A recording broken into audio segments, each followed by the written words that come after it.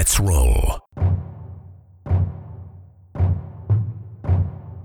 This is Countercharge, your podcast for all things Kings of War.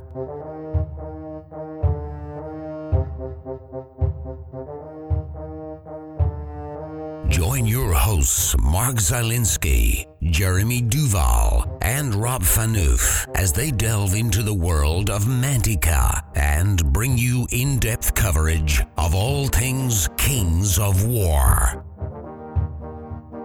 Hello and welcome to Countercharge. I'm Josh Rosado, the Rat Bastard. And I'm Ray Shields, the Rat Prince. And I'm Corey Reynolds, King Rat. And I'm Rob Phaneuf, and as you heard, we have a cavalcade of two great players and one pretty good one. Wow. Ouch. Ouch. I didn't say who was who, though. Corey. Talk good about you, Corey. No, but we're very excited to be back. You would have heard our Abyssal review and our Elf review, and on that train, we're now into the Ratkin. So we're super excited to bring that to you tonight. Before we get there, let's go around the room and see what you guys have been working on in the hobby. So let's start with Josh Rosado. Well, right now I'm rounding the corner on a Twilight Kin project I've been doing, pretty much getting up to 2,000 points. I got a couple chariots left to do. What else? 2 troops of gargoyles, and I'm pretty much up to 2,000. Started off as a commission for a friend, but I'm going to be playing it because he seemed to have lost interest in the game. So I'm like, oh, sweet, this is mine now. So. Ray, how about you? What have you been working on in the hobby? I've been actually busy painting up the last couple models of Helm's Deep to make sure that all of that is prepped for Mountaineer. The Uruk-hai all painted, the Defenders, the Rohan, all painted, all based, all 400 models are good to go. That's awesome. So exciting. I can't wait to play it at Mountaineer. Throw it over to Corey. What have you been working on? Probably a new army, because every time I see you, it's a different army. You are 100% right. So I'm working on a Kingdoms of Men / League of Rordia army that I'm using a lot of feudal Japanese miniatures from Titan Forge, some from Wrath of Kings, just trying to put a bunch of different model ranges together to make that happen. So that's what I've been working on, and I am far behind where I'd like to be right now, to be honest. Do you have an event that you're going to debut this at? Well, I am hoping to debut this at the King Beyond the Wall tournament up in Canada in the end of July. And that's Alex Kuz's event? That is Alex Kuz's event. Yes, their first year running it. I'm excited. It sounds like they're going to have a pretty good turnout, too. Yeah, they've got a good bunch of people already signed up. It's a good bunch of dudes. I'm looking forward to it. Yeah, it's good to see the Canadians come in to play Kings of War with us. Absolutely. This is Alex Chavez, 2018 Kings of War U.S. Masters. You're listening to Countercharge. Let's get into it. Let's start with the background. When are you going to give us kind of an overview of the army? There are 2 things that make Ratkin unique, I think, in all of Kings of War, of all the armies. The first thing is that the Ratkin were created. They were created by an abyssal dwarf, Bazarak the Grim, who created them to be slaves and to work in his forges, work for him as a abyssal dwarf. And their first exposure is to him using them as warriors so that he can regain his position. So that's the first thing that makes rats unique of all the creatures, is that they were created by another creature or race within Kings of War. The second is that they subsequently proceed to rebel, to kill him, and to leave the Abyss. So they were slaves, but they're free. And that makes their background and their history a bit different. In the Uncharted Empires, it talks about them escaping from their dwelling to form their own destiny and plot revenge on the wickedness that spawned them. So as much as they're aligned evil, to me, they always strike me as a group of good guys. They're Spartacus, and no one would ever call Spartacus evil. Oh, that's an interesting take on Ratkin. Either one of you guys have anything you want to add to that? I think Ray's got the background down.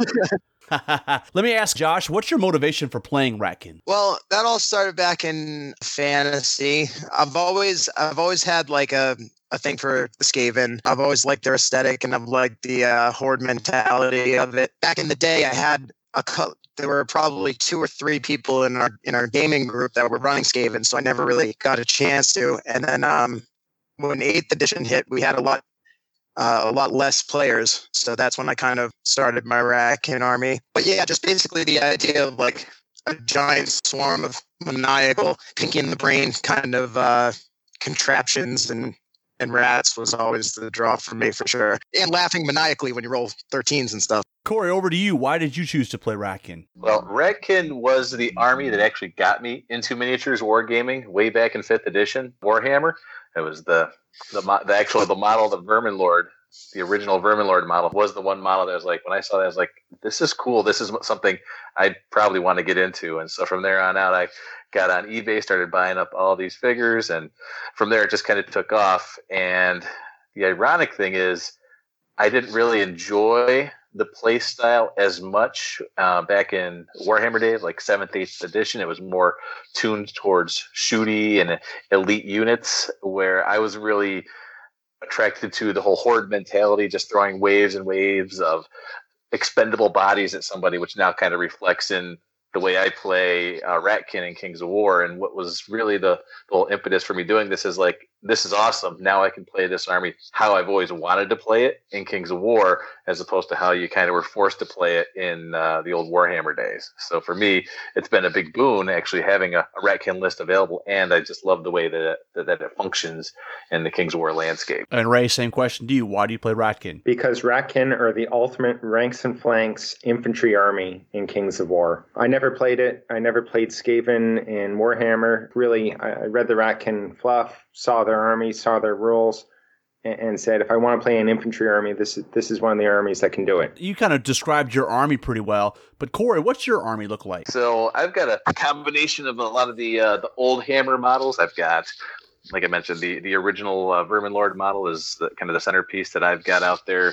The original Doom Wheels, some of the old original Clan Rats, the old metal gutter runners, combined with some of the newer GW stuff, like the new shock troops, the blight models, weapons teams, stuff like that. And then I've got some customizations that I've done for making my own claw shots out of a combination of blight models and Kroot riflemen from 40K. So kind of hodgepodge it all together to make a nice little looking army. Well, that's perfect for Ratkin, right? I mean, they're like the perfect like junker, the perfect scrap builder. They'll take whatever you got and they're going to throw it in the army. Exactly.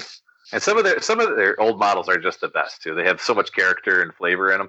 That's why it's like I really enjoy just the modeling aspect of this army. Especially some of the old metal characters, you know, heroes and assassins and all. And they had so many of them too. I mean, tons of different special character models. Same question to you, Ray. Describe your army. I would say my army is the classic 8th edition sculpts that came out towards the end with the Skaven shock troops and the blight and the warriors. What I did is I created it and painted it while I've been down here in the States. So it's all winter themed to remind me of back home in Canada. So it's all snow and snow-covered trees and bases. And that's what I did to make it a bit unique and a bit different from everyone else's. I don't have the pinky and the brain that Josh did, which looks great, or Corey's mass numbers and his orange and green highlight schemes. Mine are based green and winter. Well, the first time I met you, though, you were dressed up as a mad scientist running the lab formation. Yes. So if I'm running the lab formation, I'll pull out my lab coat. I'll get some coloring for my hair, and I'll spray paint my hair bright green or bright blue or some color, because I would not wear that to work. And then go out and play with the rats, because I'm going to go out to have a fun time. I'm playing a mad scientist, so I don't mind being Pinky or the Brain. But I'm not a good enough modeler to do that effectively for my rats, which is why I really appreciate what Josh has done.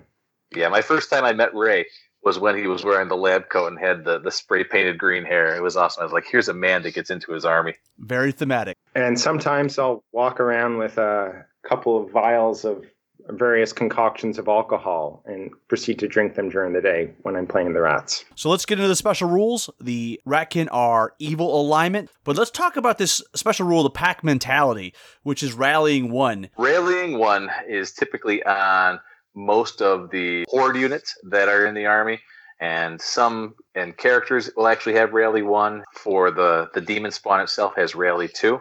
And so what that kind of leads you to is an army that, even though it's a horde army and wants to spread out, you need to have units strategically positioned to take advantage of that +1 nerve buff. And it's a nerve buff both to the waiver and route value of units within 6 inches of a unit that has rally.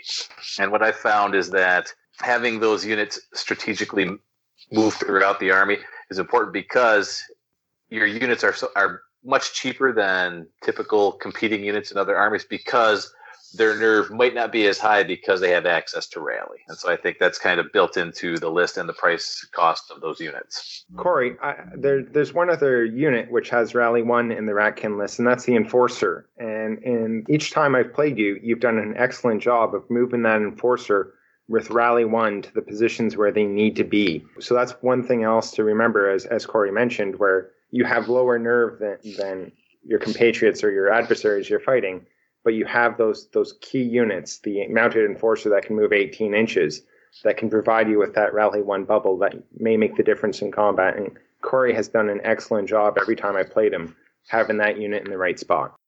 Up next is our unit-by-unit breakdown, and so let's turn it over to Corey. So the first unit we've got are tunnel slaves. And so tunnel slaves can be bought in a regiment, a horde, or a legion.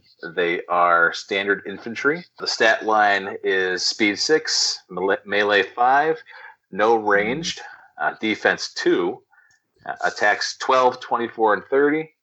Nerve is 12, 14 for the regiment, 19, 21 for the horde, 25, 27 for the legion, and for points it's 60, 100, and 145. And the special rule that these guys have is yellow-bellied, meaning if they roll a 1 when they attempt to charge somebody, they can do nothing but hold for that turn, which can be a real kick in the ass sometimes.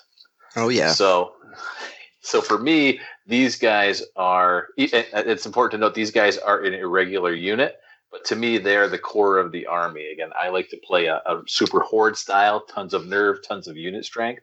And these guys are the cheapest of the cheap unit strength that you can get on the table. They are so cheap because they have a pathetic defense. The yellow-bellied comes into play. And by themselves, their nerve is unspectacular. But then when you start getting multiple sources of rally around them, they then become a little more hardy and a good backbone for the army. And I think the way I play them, it's just tons and tons of nerve. So you have to have a lot of attacks. Every attack you have, though, if it hits, it's going to do damage against these guys. But you have to bring lots of attacks to be able to grind through them. And I think that's the key point. One of the other things that's important to note, I think, for me, is that all the infantry is base speed 6. And so this army tends to be a lot faster than you typically might think. They're right on par with elves, so they can actually get around the board, get some cheesy flanks when the opportunity arises. So get slave hordes in the backfield kind of stuff. Yeah, they get around the board, don't they, Josh? Yes, they do. So that's my take on slaves. So anybody else got some thoughts? Corey, Josh, I have a question for both of you. How many units of slaves do you bring in your normal list?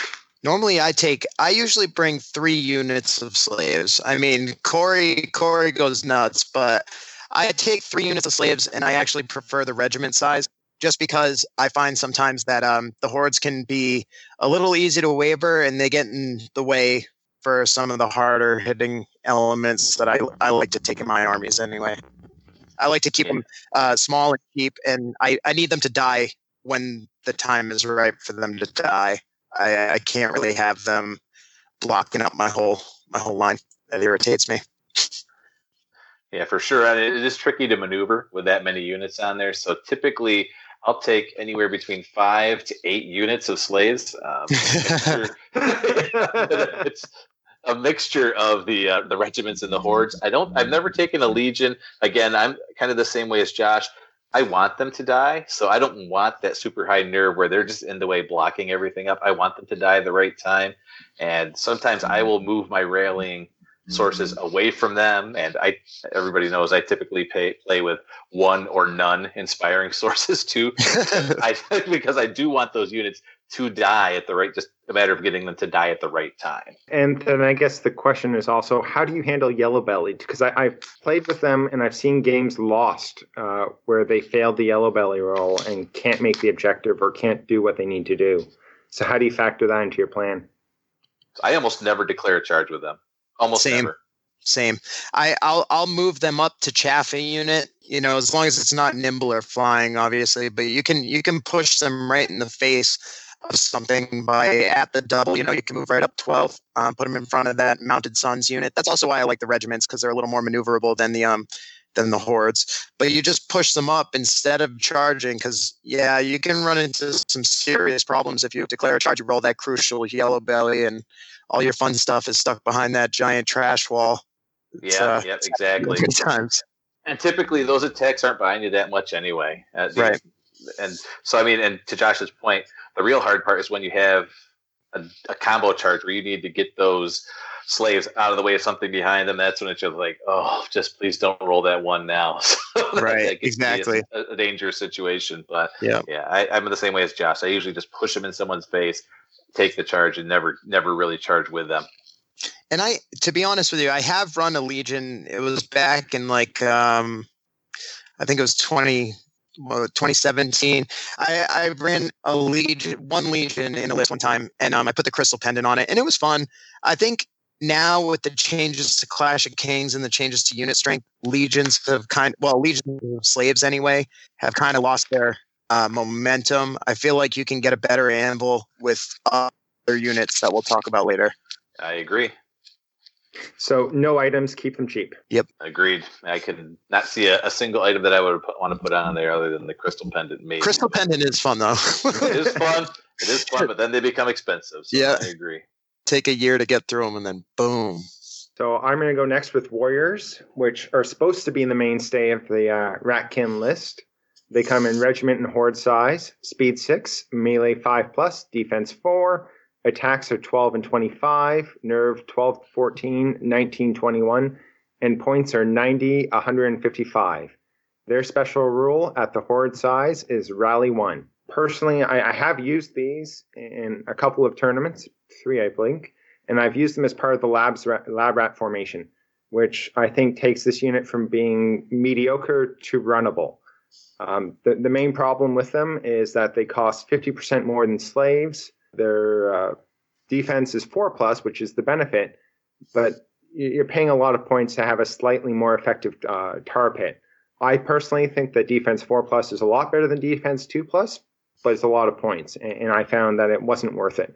Fun to get dressed up in a lab coat, though, and with your concoctions of vile sorcery to drink throughout the game, but not that effective. The lab rat formation, I'll just hit that right now, is 25 points. It consists of a warrior horde, 2 warrior regiments, and an enforcer, and it means that each unit in the formation is granted the regeneration 5+ rule. And with that, I found that they're good to go. My issue is that melee 5+, I wish that they were melee 4+, even for another 10 to 15 points, make them closer to Shield Wall and Kingdoms of Men. And that would make them as a viable option where you could see them a lot in the horde armies like Corey runs, or I'd include them as well to give that mass of rats. But they would have to probably be about 165 to 170 points. I have a couple points on this unit.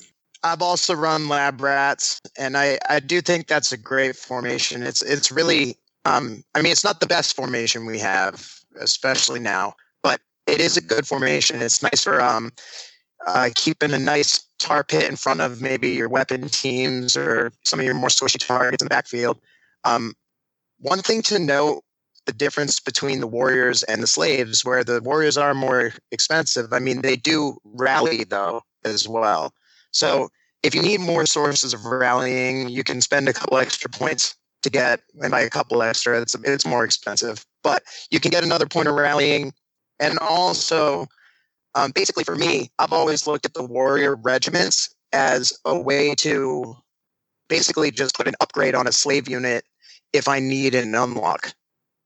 So basically I need, say I have 3 slave regiments and I need 1 more unlock, I'll upgrade a slave regiment to a warrior regiment instead and use it for the same exact purpose.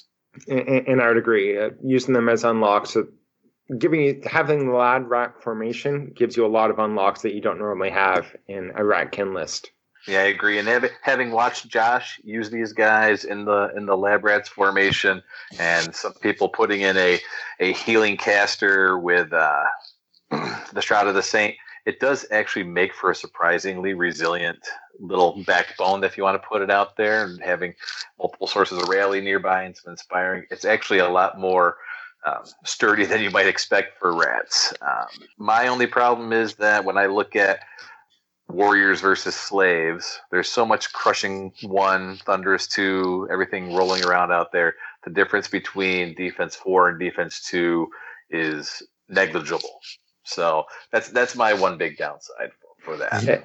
And that's where facing the breath weapons down here in the Mid-Atlantic, I've seen the slaves get breathed off by a dragon in 1 turn because they're willing to wound on 2s, where the warriors with defense 4 will likely last through a breath 15 attack.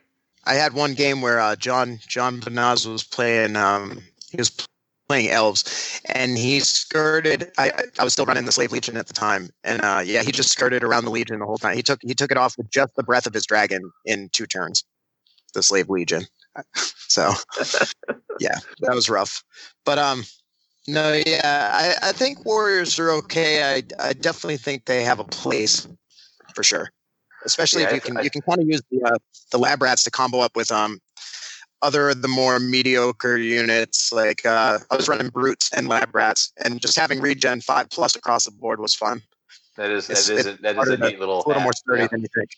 Yeah, that's an interesting point about the breath weapons too. I think Clash of Kings 2019 kind of helps out the slaves in that regard, because a lot of stuff saw a reduction in their breath weapon stat, like the elf dragons and the Ifrits of the world kind of got knocked back a little bit. So I think that's another sideways boon for slaves. Spear warriors, speed 6, melee 5+, defense 4+, 1530 attacks, 1214, 1921 nerve, and 60 and 100. They have phalanx, and the horde has rallying 1. You guys have anything you want to mention about the spear warriors? I want you to open your book, and I want you to just scribble white out all over this unit and never look back.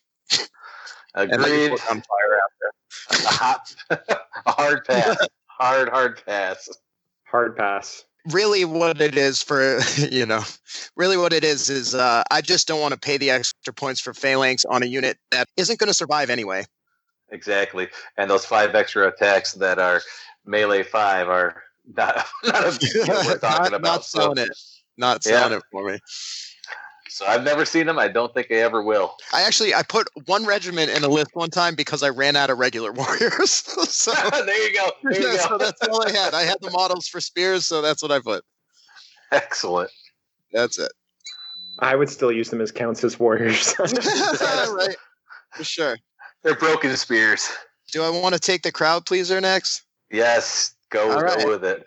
Okay, so the crowd pleaser, we're talking shock troops, people. They come in troop, regiment, and horde.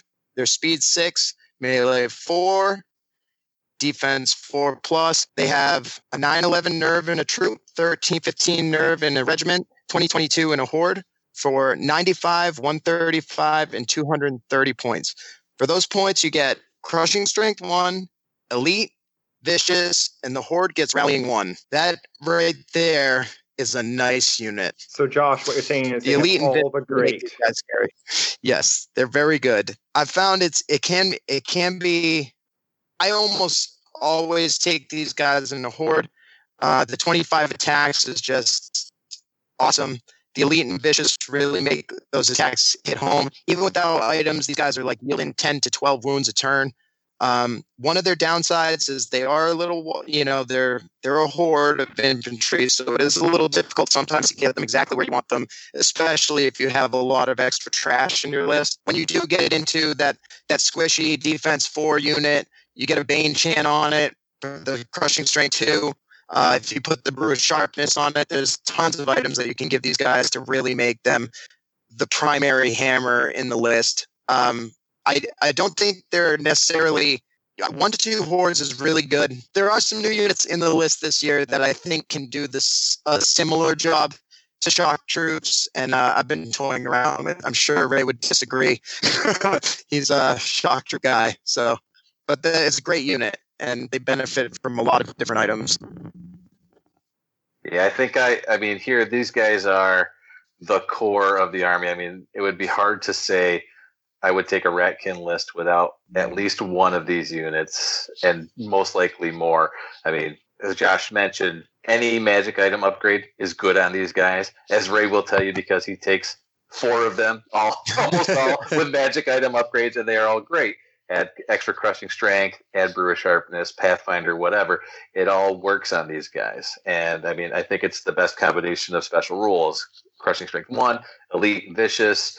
They have a high enough nerve by themselves that they can actually grind a bit. And then rallying 1 for everybody nearby. They are and for all that for 230 points, it's so points efficient too. And they're fast. I mean, they're speed 6, so they're fast infantry. I do have one more point to make on these guys real quick. With the 2022 nerve, it is a big nerve. They can grind a little bit, but it is worth noting that if you are not careful with these guys, they will die, and they will die very fast on you. They can't really take a charge right to the face. If you got say a horde of fiends or something coming in, they really need a chaff screen, whether it's slaves or vermintide or whatever, something. They can't really take double charges really at all, even when rallied. I found they die in droves, but they do hit like a ton of bricks. I'm sure Ray wants to talk. Yes. Let's let Ray go to town. Yeah, right. Exactly. So, as has been alluded to, this is my favorite unit in the list. And as Josh mentioned, the shock troops can only take 1 hit. They can really take a hit from just about anything in the game because they have the nerve to do it, but only once. So you can have the Mounted Sons hit them. You can have the Aloha hit them. You have whatever hit them once. But if 2 units hit them at the same time, they're going to die. And that's where I like to think of the shock troops as an alpha strike element. I have to use my chaff, I have to use the screens to ensure that they get the charge, or that I limit the enemy to only having 1 unit hit me at a time, because in the counter charge, I should be able to kill them, because these things cut through other units, especially when you give them magical items plus Bane Chant. If you have the extra crushing strength plus a Bane Chant, you're wounding defense 5 units on 2+, and you're just going to kill them. That being said, my 2 favorite upgrades for these units are Pathfinder and Crushing Strength.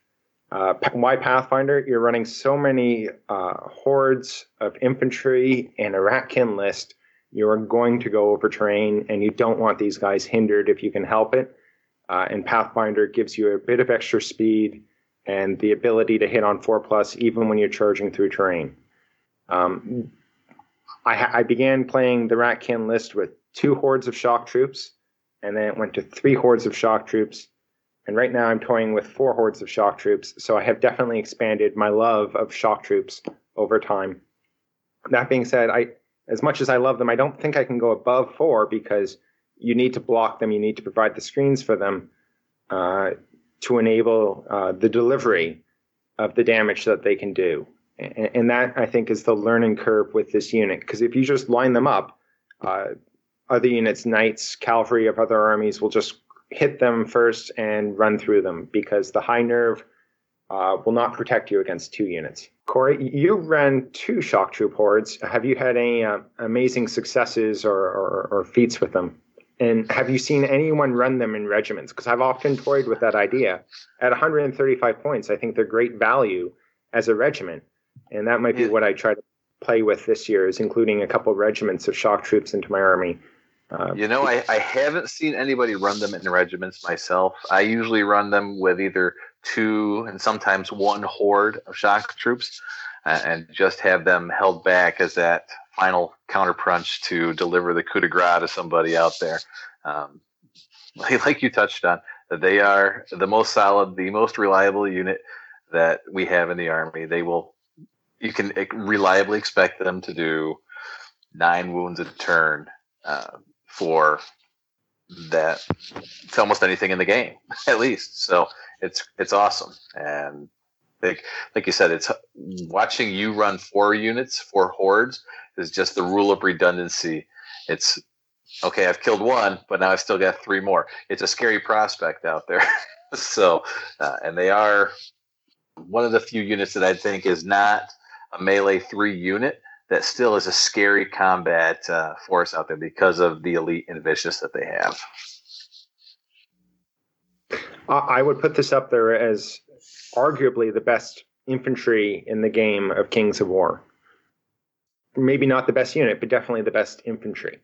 Yeah, I think you're right. I think most people would kill to have an infantry unit like this in their army. Agreed. So on that note, Corey, do you want to introduce us to one of your favorite units? Yes, I will take the Blight because they are my favorite unit in the army. So Blight are yet another infantry unit in Ratkin that only come in regiments and hordes. Speed 6, melee 4, defense 3 on these guys. Nerve dash 14 for the regiment, dash 21 for the troop, 15 attacks for the regiment, 30 attacks for the troop, 120 points for the regiment, 205 points for the horde. So these guys have special rules: ensnare, stealthy, and the horde has rallying.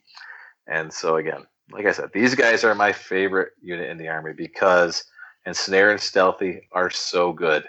So good as a combination. So good.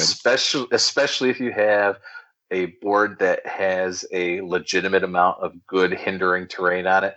These guys are a fantastic anvil out there. The fearless aspect of their nerve is huge. They don't waver. If you're going to kill them, you got to kill them and get all the way through them. The defense 3 hurts a little bit, but it doesn't hurt too bad because usually they're -1 or -2 to hit with whatever you're throwing at them. So they're there, just take a punch and keep taking a punch. I think for me, the 30 attacks on the horde, the extra attacks, are just frosting on the cake. It's great that they have it. I'm not buying them for the 30 attacks, but it's awesome that they have 30 attacks. So I'll take that in a bag of chips. One of my favorite things is taking one unit with Pathfinder and then I take another unit naked. I mean, 205 points is a bargain for these guys, I think. I think anybody that's taken similar units in other armies, like Ensnarers in a Forces of Nature army or Succubi in a Demon army, they know the value of Ensnare, right? And to have it at a horde level nerve and for it to be fearless, everybody would just love to have that in their army. And keeping a Bane Chanter nearby is kind of a must because then once they get stuck in, then they can start doling out the damage. Also, Hammer of Measured Force on these guys is really, really good, especially if you face somebody with lots of defense 6 in the army. It's just a little cheap boost there that makes them a real scary proposition to deal with. I can't say enough about these guys. If I had more time, I would paint up another unit of these guys and have three units of Blight. So, Corey, what you're saying is where I go shock troops, you go Blight. Yes. I take trash to the even trashier. Honestly, lately I've been on the Blight team as well. And at Masters, my list had 2 hordes of Blight and 2 hordes of shock troops. And the Blight just outperformed the shock troops every single time. Just because their survivability, they're able to grind a little bit more, throw a Bane Chant on them, like you said, Corey, and they're just murdering whatever they touch. And also, at 25 points cheaper than shock troops, they're a great alternative. I mean, I could even see taking an army with like 3 to 4 hordes of these guys easy. Absolutely. The stealthy really helps. And like you said, the fearless is huge because in the Ratkin list, you tend to layer. You have a lot of layers. You got your chaff in the front, you got your fighters in the back. And whatever you can do to avoid wavering and avoid stalling that swarm that you're trying to perform on your enemy, that's good. And with fearless, it's really, really helpful. Yeah, and one thing that I find these guys are a very anti-meta unit in the army. As other armies are taking lots of their equivalent trash armies, like goblins or League of Rordia, anything that's just a bunch of cheap garbage troops. These guys are the counterbalance to that because the ensnare and the stealthy makes those goblin archers suck. Rabble can't do anything to them. They can't deal with them. So if you're playing against somebody else, I mean, opposing slave units for other Ratkin armies, these guys just say, yeah, sure, fine. Yeah. They're the great counter to all the other trash armies out there. Yep. Now, do either of you use them as regiments? Because I found a lot of success at Masters with my list with a regiment of Blight because everyone ignored them with the 4 hordes of shock troops, and then they get a flank. And as much as it's 15 attacks regularly, in the flank it goes up to 30. You throw Bane Chant on, and all of a sudden you're talking real damage and real output. So do either of you use them as a regiment?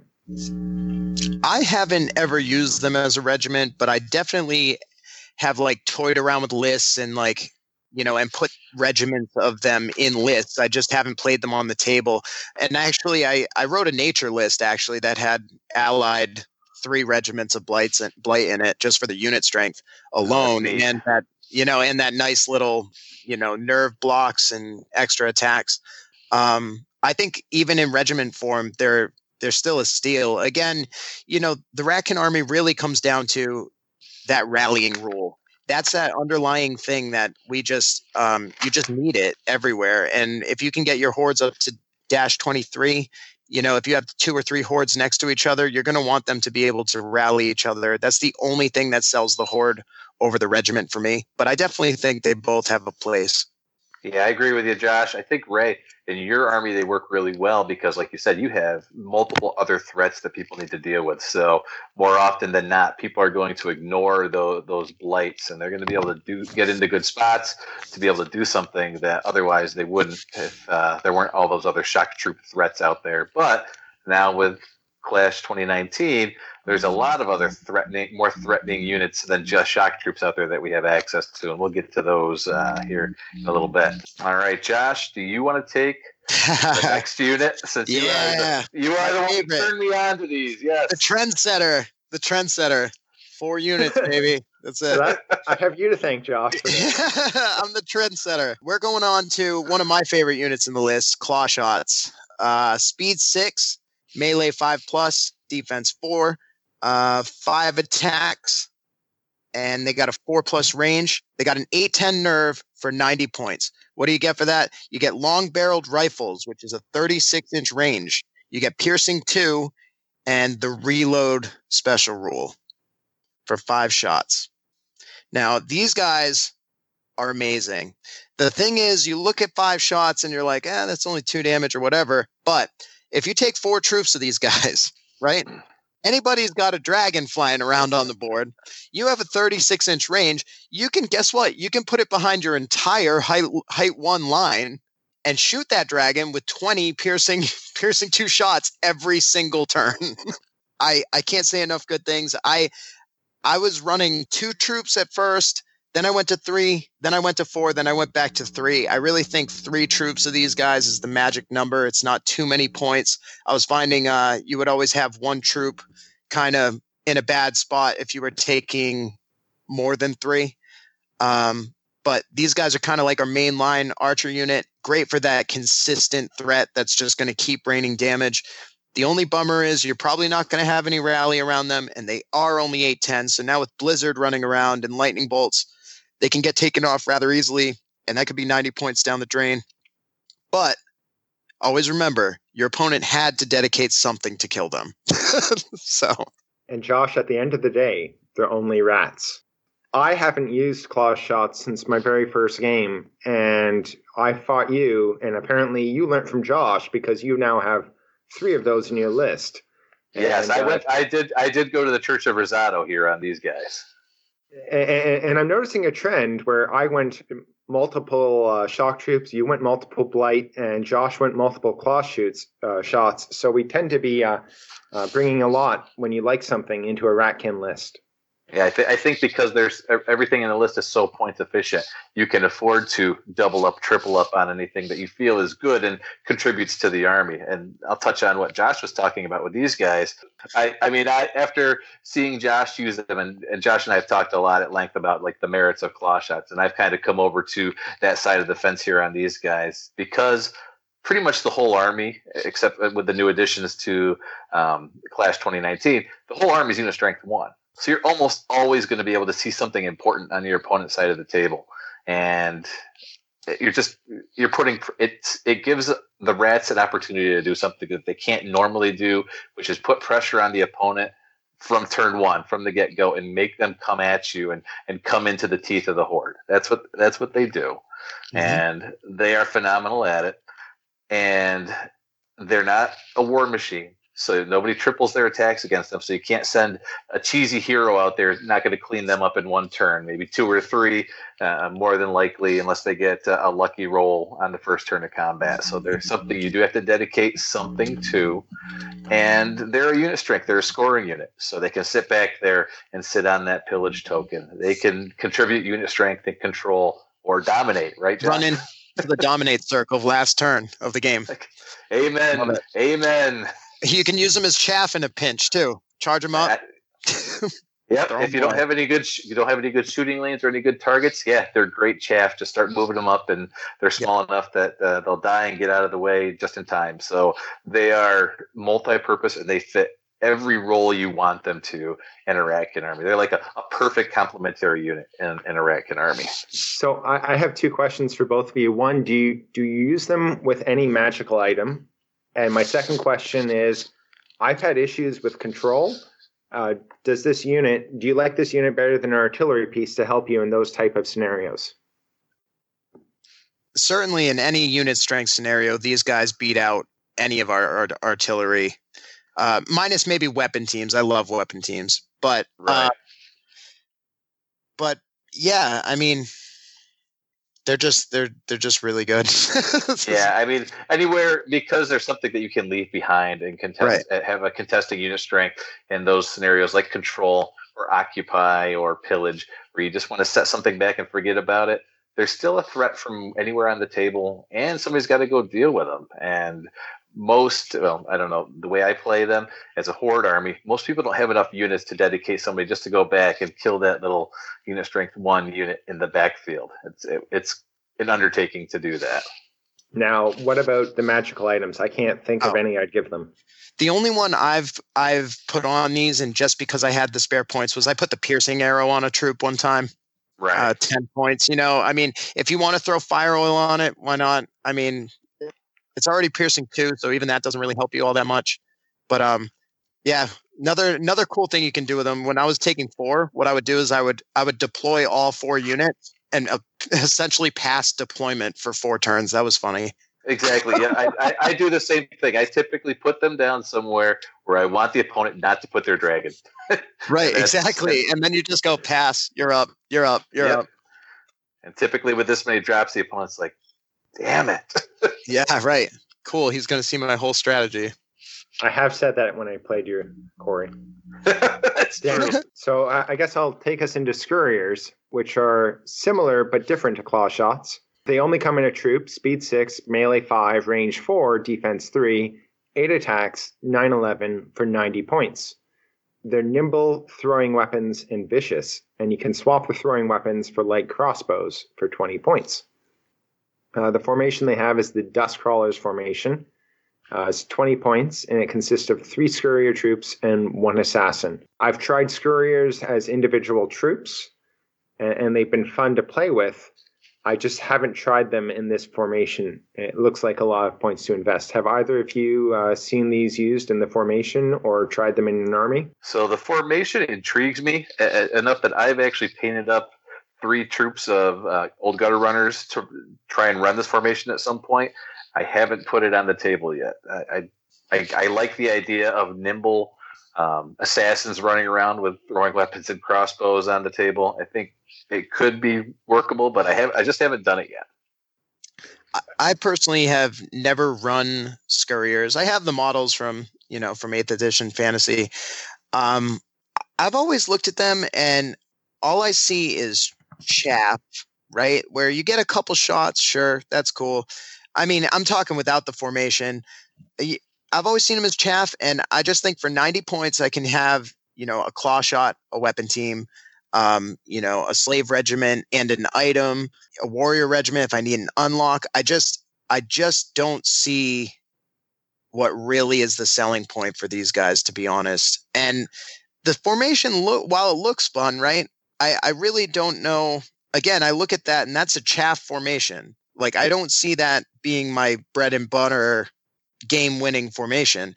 And for me, you want to throw those units away. I mean, that's 500 points in chaff. I'd much rather spend 180 points on 3 slave regiments and call it a day, would be my assessment. I think there are better units. I think I jumped the gun. The formation does give you Vanguard and Stealthy. Mm-hmm. I wish that the Scurriers had Stealthy base within their 90 points. It would make me consider taking 1 or 2, but taking 3, like you said, is a lot of points.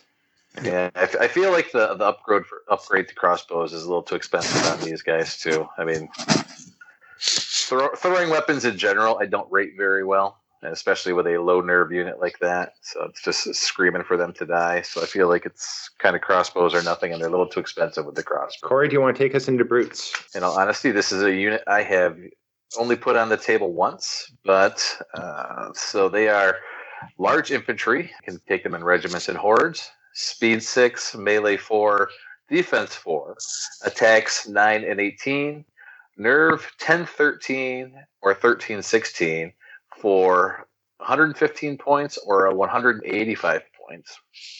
As special rules, they have crushing strength 2, fury, regen 5, and the horde, like all other hordes, has rallying 1. These guys just kind of play in a middle ground for me where they're like, okay, it's a cheap hitty unit that just doesn't hit enough because of the melee 4, or it's a unit with regen 5+, but it's got a low defense of 4+ and not enough nerve to take advantage of the regen over the course of time.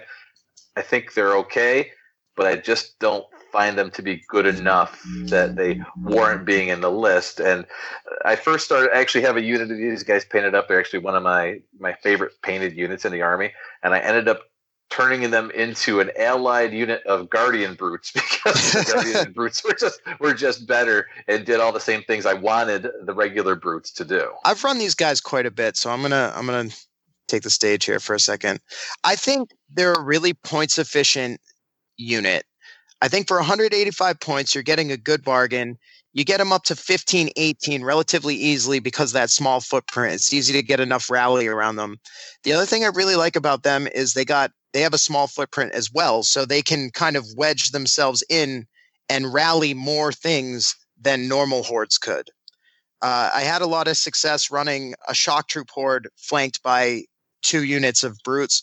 I really liked it. I think that they are cheap. They're cheap enough that if you put the Brew of Courage on one and the Staying Stone on another, their nerve starts looking much better. And, you're getting up to what would it be? It would be a 16, 19 with the Brew of Courage. And then, they take a couple shots, they get their regen going.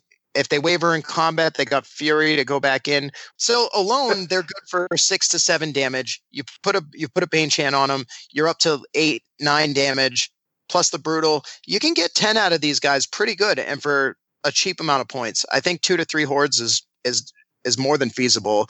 And there are better things in the list, but I have 2 really awesome looking hordes that I like to use. So I played with them a lot in place of some of the double shock troop or double blight, and I was doing okay. I think they're really good for their points, to be honest. Josh, I wouldn't go 2 to 3 hordes of brutes. I have used 1 to 2 hordes, and like you said, they have a place. They have small footprint. They do the damage output. The can openers, they work really well, synergize with the blight. Mm-hmm. I found, because the blight doesn't have the crushing strength. So if you hit somebody who has high defense, the brutes can come in. If you hit somebody who has lots of nerve, the blight do work. So my list with 1 to 2 hordes of brutes have done well, and I like them. I think using the Brew of Courage is definitely a key item for them. So I'm not fully in your boat, but I'm not saying that these are ones to leave behind. I've never used them as a regiment, though. I don't know if anyone has. Yeah, I think that rallying 1 is a big deal for them. That being able to rally your characters, your weapon teams in a small bubble like that is helpful. Being able to just wedge it in there. Yeah, as much as I'm like on the fence of these guys, leaning towards not a fan, this unit to me is a great example of good points costing by the rules committee, because at 185 points, it's a discussion. They've got enough special rules and they fill a role where it's like, okay, they're not great, but they're cheap enough that it's appropriate. So I think it's a well-designed, well-priced unit. I mean, you get them in a flank and they're going to roll stuff. That's the thing. And Absolutely. with the small footprint in the Ratkin army, it's easy to get them into flanks because things are all bogged down by your bigger hordes. Yeah, and I think you're right about that, Josh. It's something I kind of discounted was just that small footprint and height 2, being able to see over other stuff. You can get into areas that others can't. So that's a good point. I think I'll have to pull these guys back out of retirement and put them back in my list. There you go. That's what I'm here for, to cheer for the bad units. Just nothing but claw shots and rat ogres. That's it. Vermintide is a monstrous infantry unit. They are speed 6, melee 5, no ranged attack, defense 3+, 9 and 18 attacks in regiment and horde, 9, 11, and 12, 14 nerve for 60 and 90 points in regiment and horde. They come with height 0, nimble, and they're vicious. Nice little chaff unit. The nimble makes a big difference. I think the nimble and the small footprint of this unit makes me double think slave regiments most of the time. The only thing now is that they're only unit strength 1 compared to the slave of unit strength 2. Right. I think that's the discussion now. The nimble does make it much easier to coordinate your counterattacks, right? And set them up as chaff. So that versus the unit strength of the slave. So it's really, I think that's your discussion point because they're both irregular too. Mm-hmm. For me, the issue was the change to height 0. Previously, height 0 would give you protection against height 3 shooting because they would count as height 1 when chariots tried to shoot your hordes that were behind. And now height 0 does not provide protection against chariots. And with the kin chariots that Josh is painting up, I need protection for my hordes. And the Vermintide don't do that anymore. So I have found that I used to have 2 regiments of Vermintide in every list I made. And I've now gotten rid of them over time because they don't give me the protection against enemy shooting that I need. That's a fair point. I agree. So I think they're good at what they do. I think it's just a matter of what you want in your army. Mm-hmm. And again, I think this is an excellent example of a well-costed unit. It's definitely a debate as to whether or not a regiment of slaves or a regiment of Vermintide is better. They're an excellent screening tool for the rat ogres if you want to mix the two up. The brutes. So they definitely have a place in the army. They're definitely well-costed. It's just which one suits your needs and suits the meta. Yeah, I mean, just a regiment of these guys sitting in front of a couple of breath weapons team. That's annoying as hell. All right, shall we move on to the first of the Clash 2019 units? Ray, do you want to take the first one? Sure, I'll take the first one. We have Nightmares, speed 6, melee 4, defense 5, 9 attacks, 11, 13 nerve, and 150 points. At a horde, they go up to 18 attacks, and the nerve increases to 14, 16 for 235. Their special rules is that they have breath, 9 attacks for the regiment, 18 for the horde. CS1, they're vicious in melee only, and the horde has rallying 1. So they're very much akin to boomers in the ogre list. And I think they bring something interesting and different to the Ratkin list that we didn't previously have, and give us the option for even more breath weapons.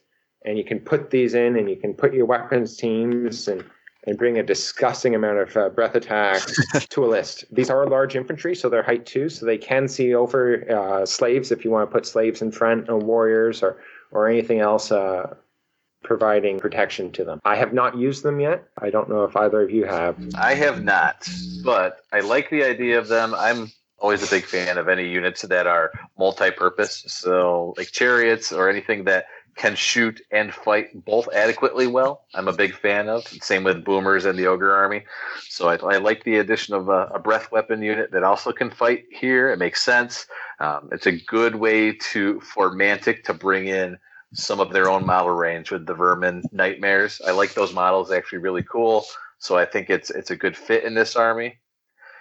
Play-wise, defense 5 is really good.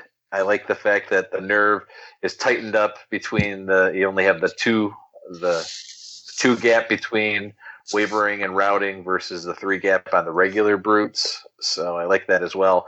I could definitely see these guys being a core, and they unlock. So I can see these guys actually. You could make a list with these as like 2 or 3 hordes of these as the core of your army. I think that'd do really well. I have not used them yet myself. I tend to agree. They're okay. When I look at them and I look at the rest of the list, that 235 price tag is pretty steep. Honestly, I kind of wish that I wasn't paying for defense 5 on this unit just to get a little bit of a discount on just the breath alone. But that's my opinion. I think they're okay. I think they're a little expensive. Yeah, I think that's the theme of the Ratkin armies. Like, I'd rather something be worse at something and be cheaper, right? Right. Yeah, exactly. Right. I could totally see spending too many points on these guys and not having the bodies you need to win the fight at the end. I agree. It's a bunch of average to below average troops is typically what your Ratkin army should look like. Right. I will humbly beg to differ, but I think this is also one of those units which could benefit from artifacts that you want to put on it, whether or not it's Brew of Courage or Piercing or extra speed to get you up to speed 7. I think at 235, you're getting into the pricey range. I'm not sure for a CS1 unit that's necessarily where you want to be. Mm-hmm. Yeah, I mean, these guys were definitely designed with the fact that we have easy access to Bane Chant 3 casters in the army. So that's why, pretty sure that's why they don't have piercing on their breath weapon attacks already, because of that Bane Chant 3 existing. So I think this one's costed with that Bane Chant 3 guy in mind. Yeah, because that could get really, really nasty really quick. Exactly. You could easily have a piercing 2 breath weapon unit out there. Mm-hmm. But I will note that the new additions, the new units, the Nightmares and the Tunnel Runners, are the only regular units that you can get in the Ratkin list that are defense 5. Right. So. Which is a big deal. It is. It really is. Tunnel Runners are a large cavalry unit in regiments and hordes. They are speed 8, melee 4, defense 5, 12 and 24 attacks, which is awesome. Nerve 11, 13 for the regiment, 14, 16 for the horde. Points are 135 and 215, and special rules are Thunderous Charge 1, Crushing Strength 1, and the horde has Rallying. And again, these guys do unlock other items, so they are great in that regard. And they also have a formation based around them, which is Turbo Runners. For a cost of 30 points, you take 2 Tunnel Runner hordes and a single Night Terror, and then that gives each of the Tunnel Runners Fury, and the Night Terror gets Rallying 1 in this formation, which I think the formation I rate it's really good. For me, I think that's the thing that the Ratkin list has always lacked is a fast hammer. I think everybody probably knows that I typically take some kind of allied contingent in there, whether it be Mounted Sons or Guardian Brutes in a Stampede, something that's fast enough that can come in from the flanks and deliver a hammer blow once you've engaged with all the slaves and the shock troops and the blight. And these guys are now a native unit in the army that fills that role.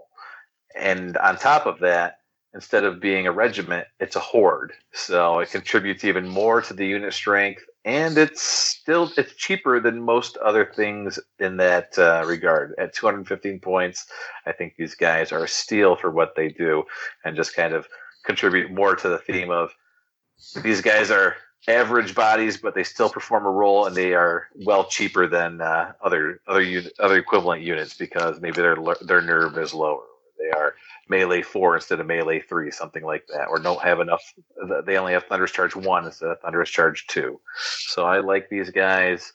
I would almost always bring one with the Pathfinder on them because being large cavalry, they're almost always going to be hindered. Yeah, when I picked up 2019 and I started flipping through the rat thing, these guys popped out at me immediately. These were the standout to me.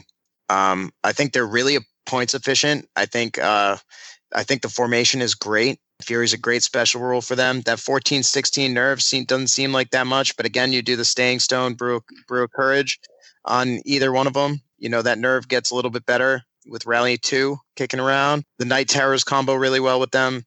And I think they hit decently hard for what they do and the amount of points that they do competing with some of our infantry hordes. I could totally see doing a fast and speedy rat list with 3 to 4 hordes of these guys.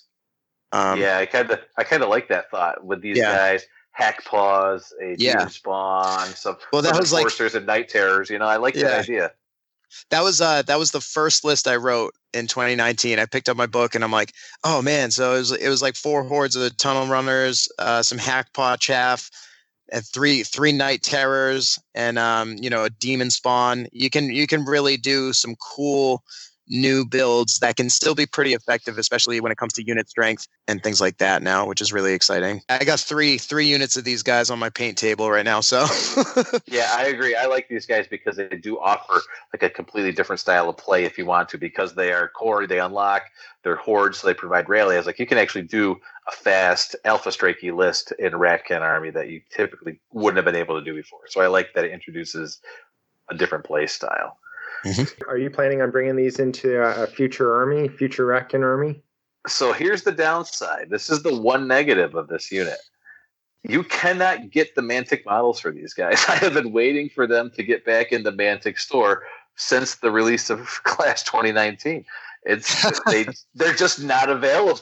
I don't know what's going on. It's killing me because I want to buy the Mantic models because I think it's a good idea for Mantic to introduce units in the game that they have models for. That's a great idea. I actually do like the models, the Vermin models for these guys, so I want to buy them and I want to put them in the army. They just haven't been available on the Mantic store yet. I got 3 boxes of them over here, Corey. Oh, you probably jumped on everything that was left. I did the Night Terrors too. I had my game store order them as soon as I got the book. Yep. So I was too slow. So now, haven't been able to get them yet. So wait for them to get back in stock because they do fit. I mean, like I said, right now I have 2 regiments of Mounted Sons. I could easily slot in 2 units of these guys and an Enforcer and be very happy. And get your extra rallies in there too. Amen. And you have points to spare. I could get to that magic unit strength 35. That he's been trying to get to all year. So I guess I'll take the companion to the Tunnel Runners, the off-maligned Hackpaws that did not see use prior to 2019, but may now have a place. They come in troop and regiment size. They're speed 9, melee 4, defense 3, attacks are 8 and 16, nerves 10, 12, 13, 15 for the regiment, and they're 95 points for the troop and 145 for the regiment. The special rules are that they're nimble, thunderous charge 1, and vicious. I think that they're excellent light cavalry. I think they have lots of attacks. They hit with TC1, vicious, they're fast, they're nimble. It's just prior to 2019, what would you put these guys with other than the Demon Spawn? So I didn't see them in use, and I didn't see a good way to use them because you couldn't make an army out of Hackpaws. But now, in concert with the Tunnel Runners and with the Turbo Runner formation, I think they have a place. I think they can be excellent chaff to screen their way and to make sure that the hordes of Tunnel Runners hit home. That's just the way I see it coming about. Josh, are you including them in your massive fast rat army that's coming about? Yeah, yes, I think I took 2 to 3 troops of these guys just as chaff because, slave regiments, if you're going that fast route and you're going to use your Tunnel Runners and your Turbo Runners and all that stuff, slave regiments aren't going to really cut it. They're going to bog things down more than you really want to use that speed to your advantage. So having the speed 9 on the troops of Hackpaws and the nimble, they'll be able to get out of the way when they need to. They'll be able to block up charges that they need to. Essentially just being like little hitty, good flanking beast packs, really. That was kind of my thought on it. Yeah, like you said, Ray, every time I've played somebody that was using Hackpaws before Clash 2019, they always died. They didn't really seem to have a good role in the army because they outpaced everything. They were just kind of out of place, so I never saw a good use for them. Now I think with the Tunnel Runners and Night Terrors, I think they do have a place because they're more a core of your army that can move and keep pace. I think even like 2 regiments alongside something like, 3 hordes or something. Sure. Could also be good. Yeah, I love the idea of the small medium cav units that are nimble, typically TC1. These guys have vicious to boot, so, and high speed 9. So, and they're 145 points. I really like them. And then their nerve should be bumped up by the adjacent hordes of tunnel runners in that style of a list. So actually, I think these guys will see some play as people start getting tunnel runners onto the table more and try to go for that style. And I think that they are well costed, excellent. I'd put them at like medium cavalry, light medium cavalry. I'm not complaining about the points. I'm not complaining about what they do. They just didn't have a place in my army before this. Yep. I agree. And now they do. I agree. And now they do. But who would like to take up weapons teams, which have a place in every Ratkin army? I'll take it. So weapons teams. Here we go. This is where we get into the pinky and the brain kind of stuff. Speed 6. They got defense 4. They don't have any attacks, but they do have breath 10. They have an A10 nerve, and they're 60 points. They're nimble. Like I said, you get breath 10 for 20 points. You can upgrade them to have piercing 1. They are war engine, so no scoring. But, these guys are so good. So good. Mandatory 3 in every single list. I write anyway. I think 30 breath with piercing 1 just melts anything that tries to get in your backfield. There's a lot of really tricky stuff you can do with like sidestepping your weapon teams from behind your hordes to shoot at targets, to clear chaff. I just love these guys. I think they make their points back every single game I play. The nimble's key. It's something that takes a lot of people by surprise. Just the fact that they can have 2 turns and they're 6 inches of movement means that they have a lot of flexibility. I don't take Storm of Lead for the piercing 1 on my weapons teams. It's a bit of heresy to say on a Ratkin list. I do like having 3 weapons teams, but to me their value is being cheap 60-point chaff units that can go in front of my line and clear the opposing chaff. Yeah, that's a fair point. I think either way you take them, I think they're very fairly costed and efficient. I personally just like the piercing because there is a lot of, if you have a lot of chaff, that's, defense 3, wounding them on 2s instead.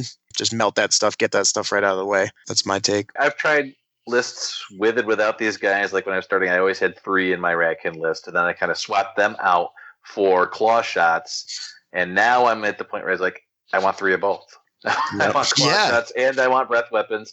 I think the breath weapon teams, especially in a horde army, fulfill a vital role where it's that backfield protection. Because the worst thing you can have is a dragon or some kind of heavy flyer get around to a flank and then get behind your army. These guys with the piercing upgrade are the ultimate deterrent for that. So they fulfill a critical role for me in that respect. Protect the backfield for sure. I was running them alongside a warlock with blood boil as well. Just really make things suck for anything that tries to get behind me. Right, because that's the weakness of the army, right? You're pushing up with all these hordes. If somebody gets behind you, then all of a sudden they have a multitude of targets that they can get at, and it starts working through you. So these guys, I think, are critical in that regard. And I like also having the combination with them and the claw shots in there to keep the pressure on. For sure. And one other fun fact, you can only take 3 weapon teams, but what you can do is also just take, your swarm crier with the breath weapon and run him with them too. So now you have 40 breath and a blood boil. No one's going to try to get back, believe me. Yeah, it's a good little circle of death that you can project right there. I run it all the time. And these guys, because they're not individuals, are great chaff too. Sometimes you just, I got to stick somebody out there. I'm nimble. Yep. I can scoot over there when in the end game. They're not scoring, so I don't need them for that. They can get out there and block somebody up just fine and dandy. The one thing that people tend to forget, and I caught myself with this one time early on, is because they're war machines, they can't go over obstacles. You forget about that. Yes. Yep. You can screw yourself if you deploy them in front of an obstacle. Then you're just I've done that. I was like, I'm gonna sit these guys right here. Yep. Oh, okay. That's all right. They'll get in 3 turns later than I wanted them to. No problem. And the other key is the enemy triples their attacks against them, and because they only have nerve 8-10, they're going to die. Right. So if you're putting them in front of something, it's probably because you want them to die and buy you that turn. And when the regiment triples to 36 attacks, it doesn't take much to go through. It's just 3 of them for 80 points apiece is 240 points that you're putting into weapons teams. And I could just never bring myself to put that many It's points so there. good though. Yeah, see, these guys are typically like one of the very few non-scoring units in my army. So Right. I'm not too concerned about giving up the scoring aspect there because everything else in the army scores. And these But that's guys also do. why when we talk about the next two units, we talk about why claw shots are better. Correct. 100% right. But So I will note that as much as I like my elite rats with my shock troops, I like my weapons teams and all my other units cheap. And I think you guys like a bit more of the other units which are cheaper, the Blight and so on. But then you want your weapons teams more expensive. So just how we make the points to play the list that we do. And it speaks to the flexibility of the list, right? You can do it in different ways. Absolutely. I just love having that 40 breath. Nice. It is gruesome. Again, with everything being height 1 in the army, you can just stack these guys up behind hordes of something and just start breathing over into the enemy units. Oh, you look at those nice ogres you got over there. That would be a shame if something were to happen to them. Fun trick to do is to put them behind, a slave horde or a shock troop horde or something, and just wait for that horde to die, and then just laugh as your opponent now takes 40 breath to the face after grinding with the shock troops for 2 turns. So it's good times. Yeah, and it's easier than you think to protect these guys with all those bodies, right? Because you kind of just butt up against everything. Nobody can charge in the facing that they need to get to. So they're actually surprisingly easy to keep protected because they want to be right there with the core of the army. Now, I will say in 2019, what you're going to want to look out for is Blizzard Wizard. He'll kill those guys real quick, and you'll lose 240 points. So if you can, try to snipe that guy with Lightning Bolt as fast as you can. Yes, the Blizzard Wizard is a thing. He's out there, and he's hunting claw shots and weapons teams. Claw shots and weapon teams. He's like collecting trophies. Who wants to do the Shredder and the Artillery? Yeah, so I'll take those because they're basically the same, and I don't think very many people use them. So I'll kind of combine these into one. Both are artillery pieces. They are war machines, so they have a 48-inch range. I don't think the stats really matter. They're all speed 6, range 5, defense 4+, nerve 8-10. They both cost 90 points. The Shredder has 3 attacks with blast D3, piercing 2, and reload. The artillery has 2 attacks with blast D3 +1. It's only piercing 1, also has reload, but it has indirect fire and vicious.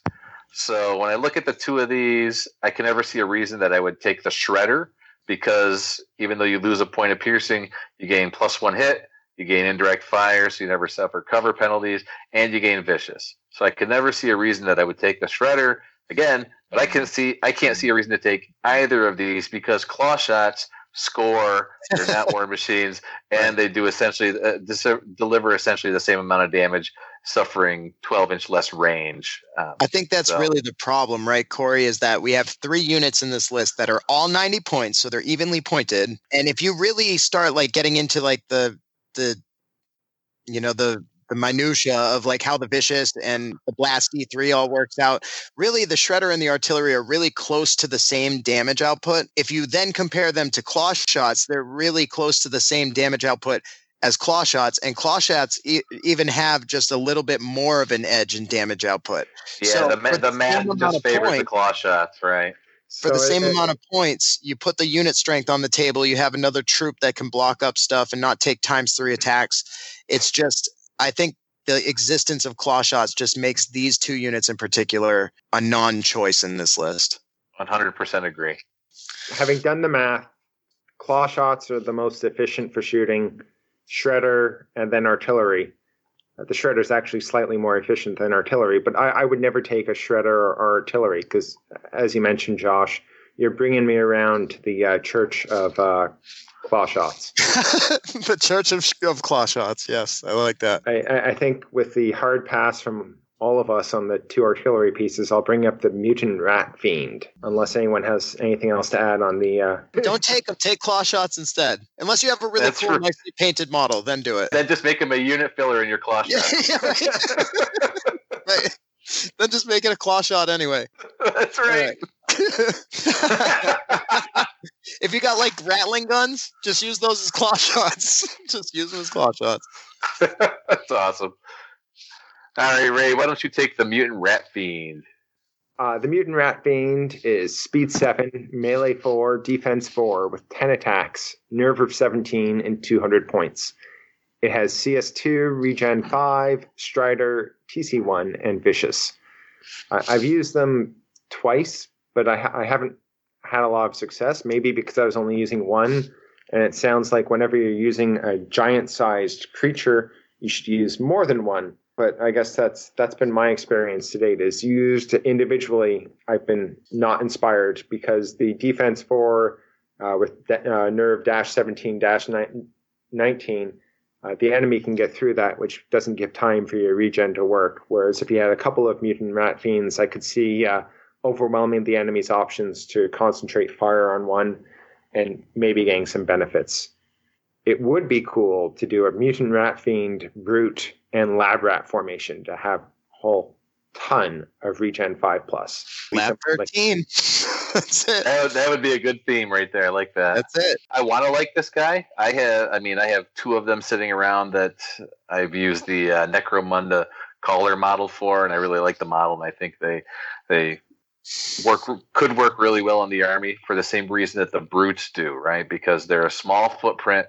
They can get flanks maybe a little easier when you start getting your hordes engaged. So I think there's a place for them. I haven't taken them in my armies because, again, same reason, defense 4, lowish nerve. You might not even get a chance to use that regen. But I did stick one in my ringer list for Crossroads last year, and nobody ever sees it. So they're all like, this guy is bullshit. Every opponent that was playing against it. And maybe there's something to it. I've run this guy just one in a list a couple times. I really actually like this unit because I like that speed 7. It's probably going to be in your main line. He's really good in between like the center of your lines because he can squeeze between the hordes and all the units, just kind of missile right out there at the right time. So I do like him in that role, and I think he can be a good unit to add in there. It's just there are a lot of other good units too. I like that speed 7. He's a nice little monster. I think the reason that you don't see him too much is because, just like me, a lot of people probably use the Hell Pit Abomination from 8th edition. And that guy for me is on a 60 by 150 base or something. That rectangular base just isn't as good as the square base. I think if you had 2 of these guys on 50 by 50s, you could do some work with them, get in some nice flanks and stuff. I think they're not too bad. I agree. A perfectly average unit for a perfectly average army. Yeah. But what's not average is the next unit.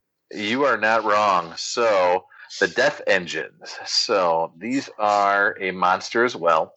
Speed 6, melee 4, defense 5+, attacks D6 plus 7. Nerve is a -16, and that's for a bargain of 170 points. The special rules are Crushing, Strength 1, Thunderous Charge 1, and Rallying 1, which is awesome. And they have 2 options. You can buy one or the other. Option 1 is Bloody Carnage, which makes it more of a melee beast, which would Crushing Strength 2 and Vicious, and that's for 25 points. The other option is the more popular option. It is Vile Sorcery for 40 points, and that is a ranged 18, ranged 4 attack with piercing 2, but that drops your defense down to a 4+. I have taken this, and usually I take it in pairs because having 2 of these guys focusing shooting on something is usually a death sentence for whatever it's shooting at. The height 4, the fact that you can hide it behind hordes and regiments and still suffer no penalties for shooting over it is pretty amazing. The addition of rallying, being able to rally all your troops nearby, it's good. The modeling opportunities for things like the Screaming Bell or the Plague Furnace or a Doom Wheel, it's a great representation of that in the game. So these guys, I've seen some people take 3 of these and just make a little circle of death with death engines and weapons teams, just like a whole no-go zone. And the fact that these guys are monsters means they score as well. And the Fearless Nerve is high enough that It'll stick around even if it gets charged, even if you take the Vile Sorcery upgrade, lowering its defense to 4. If you can limit what's charging it, it'll still be there. And it still hits pretty decently, too, with Melee 4, Crushing Strength 1, and Thunderous Charge 1. So if you can get a flank with this guy, it's like, ooh, that's pretty good, too. So he's a great all-around unit. They are good. I've taken them in pairs they definitely can decimate things. The only problem with these guys for me is just the unreliability of their shooting sometimes. Like 8 shots is still good, but is it like 240 points good? I just feel like I've rolled my fair share of ones when I really needed a good shooting turn from them, and they just kind of fart out on me sometimes. I think you could really do a super good heavy shooting list with these guys, and now a couple of units of nightmares and some weapons teams and some claw shots. You can make a very shooty heavy Ratkin list that is pretty devastating. Yep. So as somebody who's never taken a Death Engine, how do you guys handle the 18-inch range?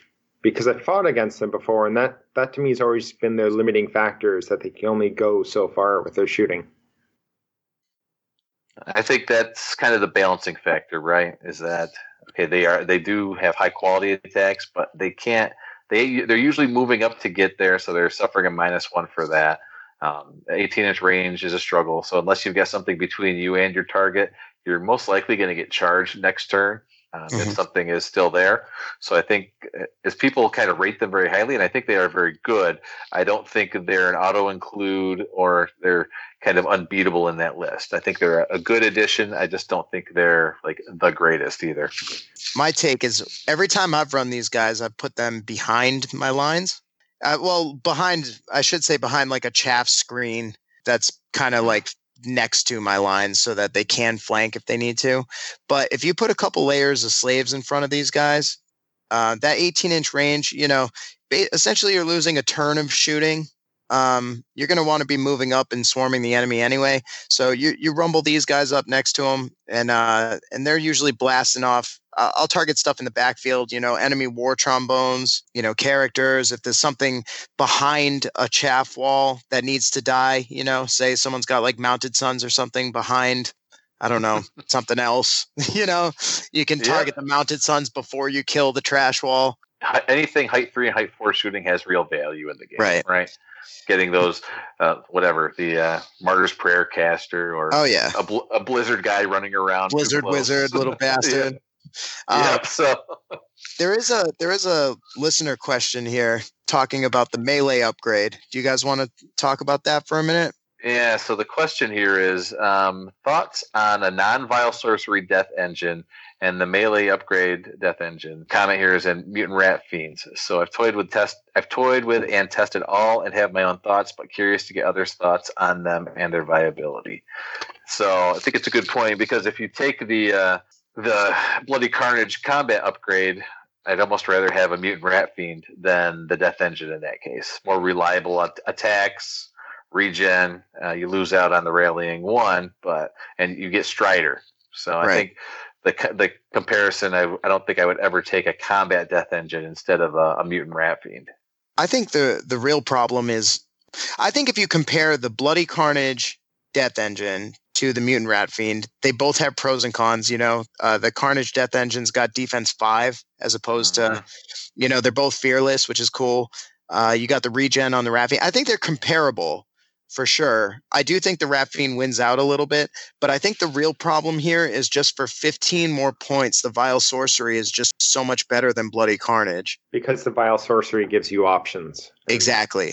Right, and the Bloody Carnage isn't that much better in combat. I mean, it's still decent in combat, even without it. Right, like give me a +1 to hit on that little slew of bonuses there, and now we might be cooking with gas. But just with the CS2 and Vicious, I don't think that's enough to persuade me. Yeah, that's a good idea. I like that. And so I think it's fair to mention too, since this unit was introduced in Uncharted Empires, I think it's gone multiple iterations of revisions in Clash of Kings, right, and erratas to kind of bring it. It was really, really good when it first came out, and I think they've kind of toned it down over the course of the years to where I think it's pretty balanced right now. So now I'll bring us into the heroes. And the first hero on the slot is the Blight Lord. Oh, Blight Lord, my favorite guy. Josh's new man crush. Blight Lord. Josh, I'm sorry. I will let you take the Blight Lord. Oh, sorry. Well, if I can do the honors, then I will do the honors. All right. Absolutely. So speed 6, melee 4, defense 4+. He's got 4 attacks. He's a dash 12 for 95 points. You get CS2, ensnare, individual, inspiring, blight only, and stealthy. You can upgrade him to have Bane Chant for 20 points. I freaking love this guy. He is awesome. If you put the Wings of Honeymaze on this guy, it's a little expensive, but he is an excellent disorderer. With 4 attacks, he's pretty reliable. You can give him the Blade of Slashing, so he can reroll one of those misses if he gets a 4+. I had this guy like single-handedly take out gargoyle troops, disorder dragons left and right at Masters. With a rally behind him, he's up to dash 14. This guy is an all-star, in my opinion. I think this guy is amazing. And Bane Chant 3 is nothing to sneeze at either. Right, Bane Chant 3 is great, and the fact that it gives him access to the other legendary spells, too. Yep. That's a thing. Josh, I think you and I are on opposite sides of this. Oh, one. boy. I like this. I think that the Blight Lord does everything, and he's costed because he does everything. But he doesn't have a focus. He's not quite a fighty hero. He's not melee 3. He's not quite a caster, but he has the option to Bane Chant 3. So in my mind, you're paying a lot of points for stuff that you might not necessarily use. And that's been my experience with him. I've only used him in 2 games, so I'm not going to talk too much because I don't really have that much experience. But every time I try to fit him in the list, the Inspiring Blight doesn't help. And the only thing I could think of was Honeymaze and toss him into a unit to disorder. Well, you definitely need Blight to get your points out of this guy. I had 2 Hordes of Blight in a list that I would run with him. And basically, he kind of sticks with that battle group, right? And with the Bane Chant 3, it makes it so I don't have to buy an additional Warlock to Bane Chant my Blights. And I like having him nearby to just, to disorder the dragon or to really... with Ensnare and dash 14 with his buddies around, he's a great roadblock. This guy can take a charge from a dragon and laugh and then punch the dragon in the face, and the dragon's stuck now and you can swarm it, I don't know. I had great success with this guy, and nobody ever sees it coming either, because they're like, oh, little caster guy, and then he jumps out 12 inches, punches something in the face, does really good. I love my guy. My guy, the Blight Lord. I love this guy. Happy named him? I love him. Yeah, Crushing Strength 2 on him is good. And again, I haven't used this guy, but if I compare him to the Warlock, and I think Josh, you and I have kind of talked about this, the points and efficiency of the Warlock. I know. Right? Yep. I don't like being forced into buy Lightning Bolt 5 on him. Right.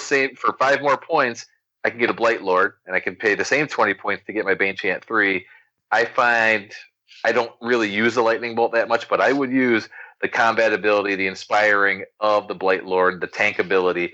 I think that's a better points investment, just for me, than the Warlock and the Lightning Bolt 5. Right. Again, is there a legendary spell that you're thinking of putting on the Blight Lord, Josh? Or I think he just sticks with his Bane Chant, honestly. Some of the new, maybe Critter's Call. You could pop him out real quick, throw a Critter's Call, and hop back into the line. Do whatever you got to do. Do what Blight Lord do. No, I think this guy's a great investment. And having one in my list never let me down at Masters or leading up to Masters. I think he's awesome. Yeah, I think you're right, Ray. I think he is a mid-level do-everything guy, but he's one of the few that I think does it well, actually. Can kind of do it all and fulfills multiple roles without being too terribly expensive. Oh, you know what else is actually a good spell for him, too, is Alchemist Curse as well. Is a good one to throw on. Oh, yeah. Once you get them engaged with your Hammer of Measured Force Blight. Yeah. Yep. Pop them out. Maybe throw it on like the Earth Elemental Horde that's coming in. He's just a Swiss Army knife. He's a lot of tools you can keep in your back pocket. I wish he could take a mount, but, you can't have everything. Right. Yeah, that's the only downside is he can't take a mount. But there's another guy that can, and I think he's next. He is next. And so I think I'll take him. This is the Enforcer. So this guy is a whole bunch of hot garbage. So he's a character, infantry, speed 6, melee 4, defense 4, attacks 3, nerve 911, and he is 45 points. He appropriately costed for garbage. His special rules are crushing strength 1. He is an individual and has rallying 1, and has an option for a fleabag mount, which is 15 points, and it's a speed 9 mount. So I love this guy. I think for the cheap 60 points that you have to buy him with the mount, he gets that rallying anywhere on the board that you need him to be. He can run around. He can chaff stuff up, get out there and say, I want that unit of Soul Reaver Calf to sit there for another turn and not be anywhere near me. He just goes out and dies gloriously. Even... I love this guy too. Yes, I mean, even though it's only melee 4, fighting war machines, you still get 9 attacks. You're almost always going to disorder or something. He's not going to kill a war machine, most likely. One turn. He'll fail miserably but for sure. 2 turns. Give him 2 turns. Exactly, 2 turns. Hopefully he might kill a dwarf organ gun over the course of the game. He did kill a Goblin King in Greg Person's army single-handedly because the Goblin King kept wavering. That was hilarious. But he's just so damn cheap. I mean, he does the things like maybe you throw him into a shooting horde, maybe he does a wound, maybe he doesn't, but it doesn't matter because he's 60 points. Yeah, and everything's expendable. Everything's chaff when you're a rat. So I'm going to just plead remember that this guy's an enforcer. He's not all that good. I have been let down by him so many times. Right. And yet, because he's so cheap, he always finds a way in my army. That's the thing. You can't he's got bigot syndrome, right? You just have to just not expect too much out of the enforcer. If he performs, that's cool. If he doesn't, then at least you stop something for one turn as they kill him. Yep. You set your expectations low, you will always be impressed. That's it. Yeah. I'm going to say Blade of Slashing.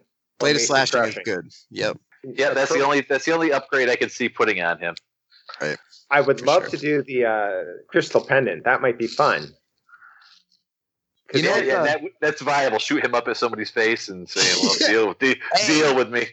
Take that. But I also think there's a cool little combo you can do with an Enforcer and a Swarm Crier.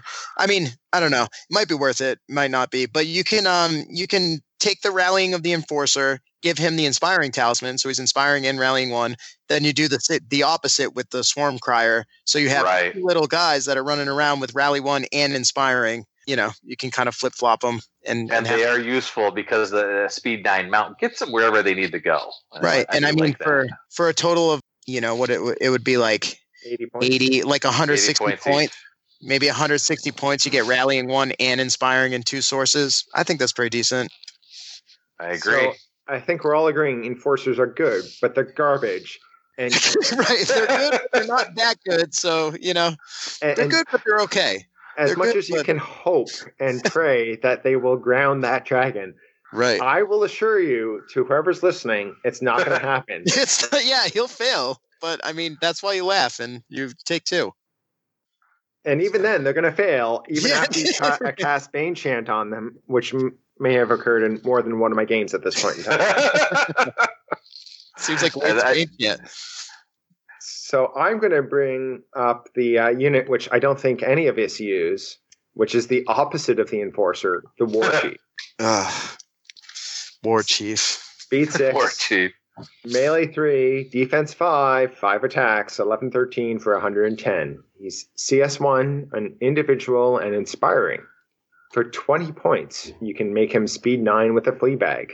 You can also give him a 2-handed weapon for CS2, lowering his defense to 4. I like my Enforcers better. You look dirty like that and make the Fleabag 5 more points. Why? I know. Then you can get your 5 attacks where you need it. I have run a War Chief before with the wings. He does what a guy with the wings does, but I can just never fit him in any of my more optimized builds. Now that my army's grown I just converted it over from 8th, right? Now that it's grown to more of an optimized King's of War army, I just can never fit him. He's just too expensive. Exactly. He's your first thing to go. He's too good. You don't need that in your army most of the time. You don't need those 5 hero attacks. You don't need that. So right. You just shoot the war engines instead. Exactly. Yep. And plus, he doesn't score, so that's always a downside. Right. If he had like some kind of cool big rat mount or something, that might be cool. But yeah, like a monstrous, even a ground bound large cavalry mount, that might be a different story. Yeah. Mount him in a doom wheel. How about? Oh no, you mount him in a tunnel runner. Where's that? There you go. Come on, rules committee. That'd be slick. Now we're talking. We're getting some theory hammer going on here. I like it. War Chief in a tunnel runner should be our new entry next year.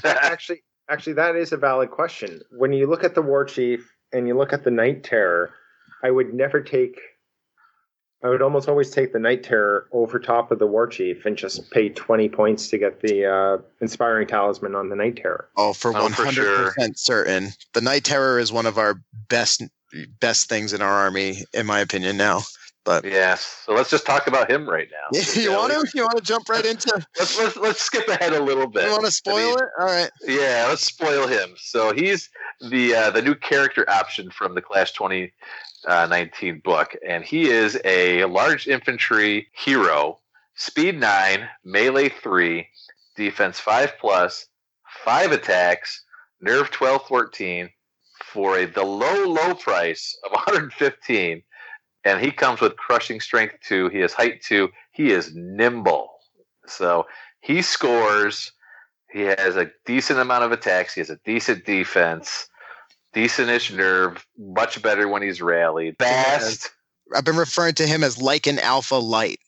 Yes. When I was playing Keith Conroy, I was like, that Lycan Alpha is awesome. He's also really expensive. Yeah. Yep. The Night Terror is almost as good, but super cheap. So good. I'm thinking 3 in every new.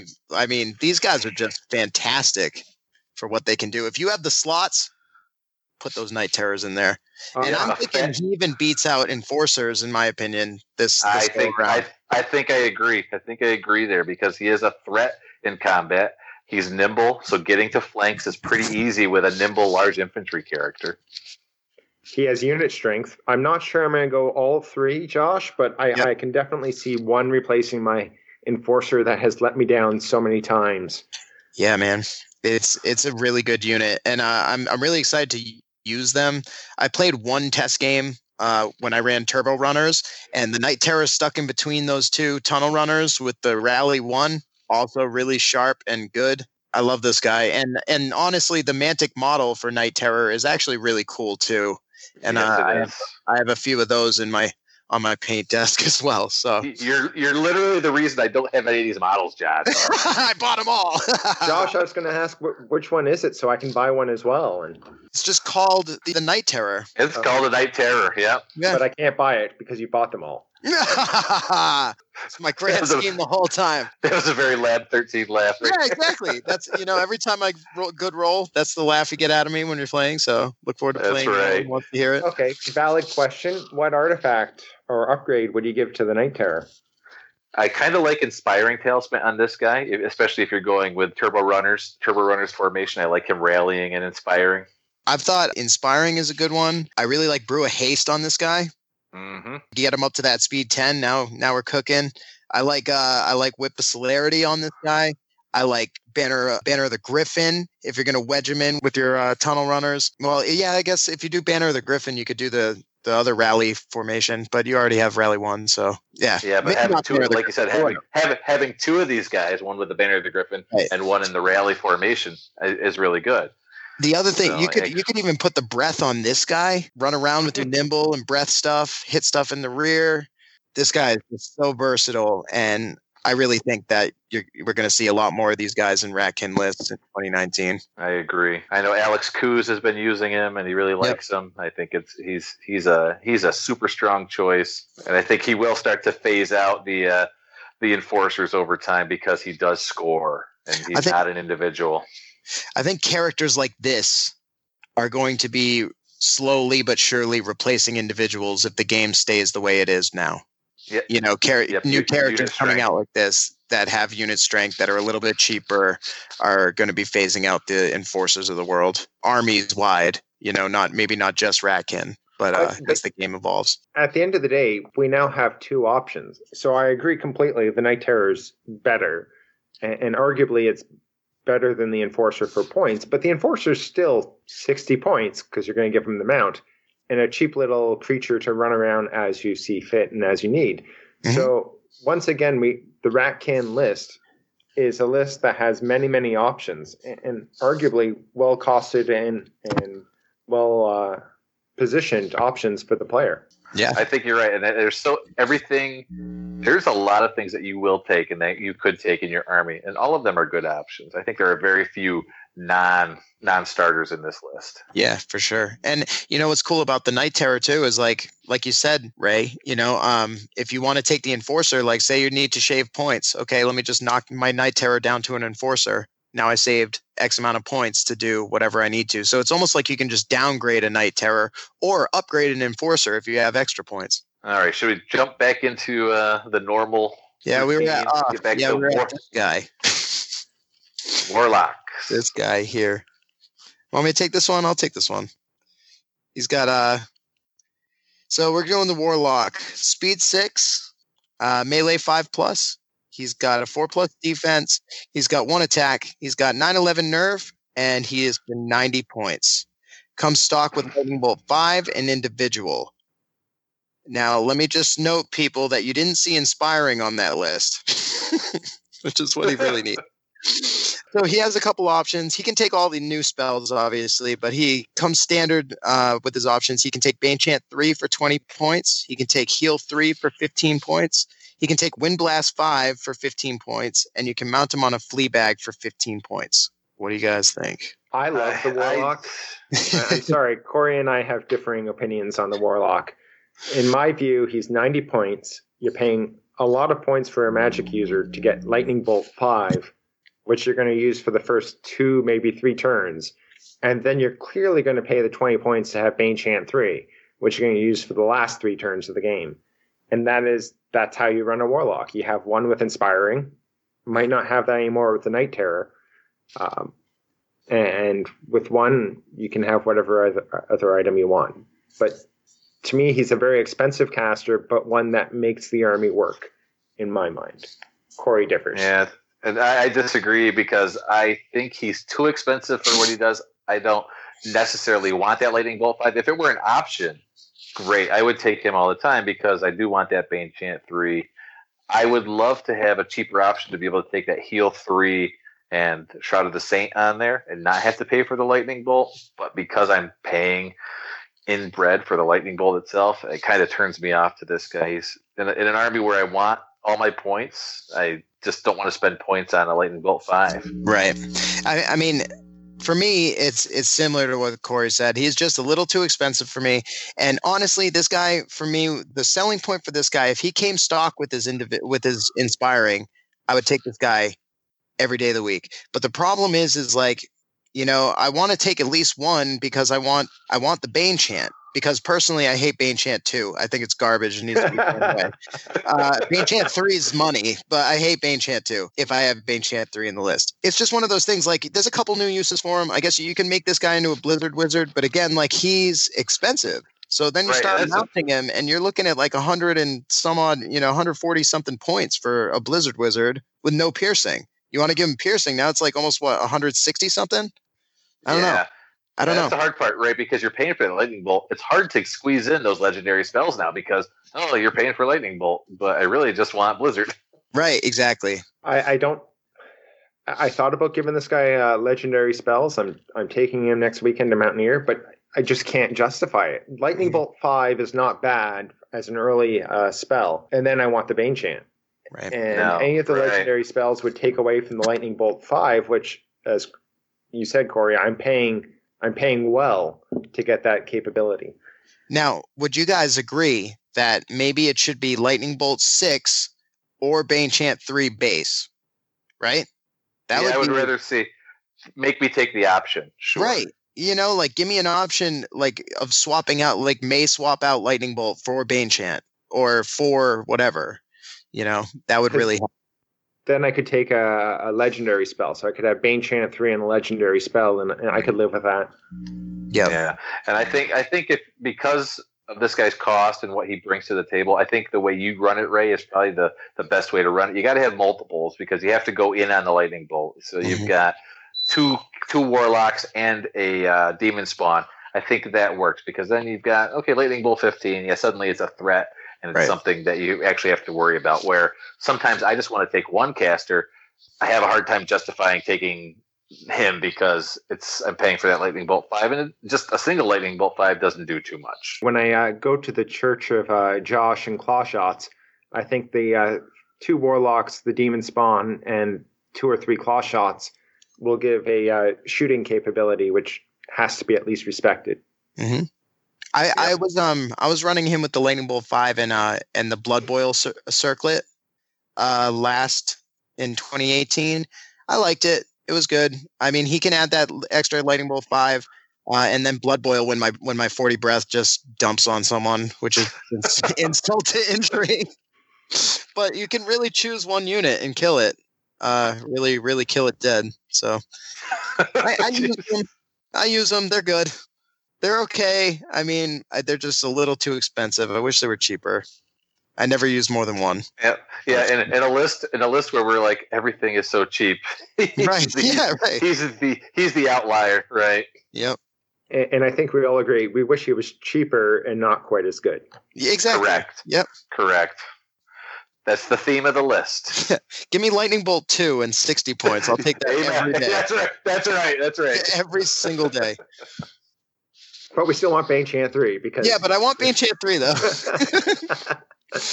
Anyway. All right. So next one, Ray, you want to take the assassin? Sure, I'll take the assassin. He is speed 6, melee 3, range 3, defense 4, 4 attacks, 10-12, 100 points. He's CS 1, individual, piercing 1, vanguard, vicious, stealthy, throwing weapons. He doesn't have any options because he has a lot of the rules anyways to begin with. Most often you will find him with the Wings of Honeymaze because then he can vanguard up 20 inches and provide backfield threat right off the start. With 4 attacks in CS1, if he goes into a war machine, he can do that. He can also go hunting blizzard wizards if you get the first turn and survive, or go second and survive. So he has a lot of options, has a lot of utility, but he's 140 points properly kitted out, which is quite a lot of points to spend in an army where we want everything to be cheap and disposable. He is most certainly not cheap and disposable. This is where my boy Blightlord trumps this guy. He's missing the Vanguard, but he is stealthy. He doesn't have like a throwing weapon. He is vicious though, right? Isn't the Blightlord vicious? He is. Is the Blightlord vicious? No, I don't think he is. But he is CS2, doesn't hit on 3s, but he's 95 points to 100. You get the Bane Chant 3 in there. I don't know. Take Blightlord as my Blightlord's the guy. Yeah.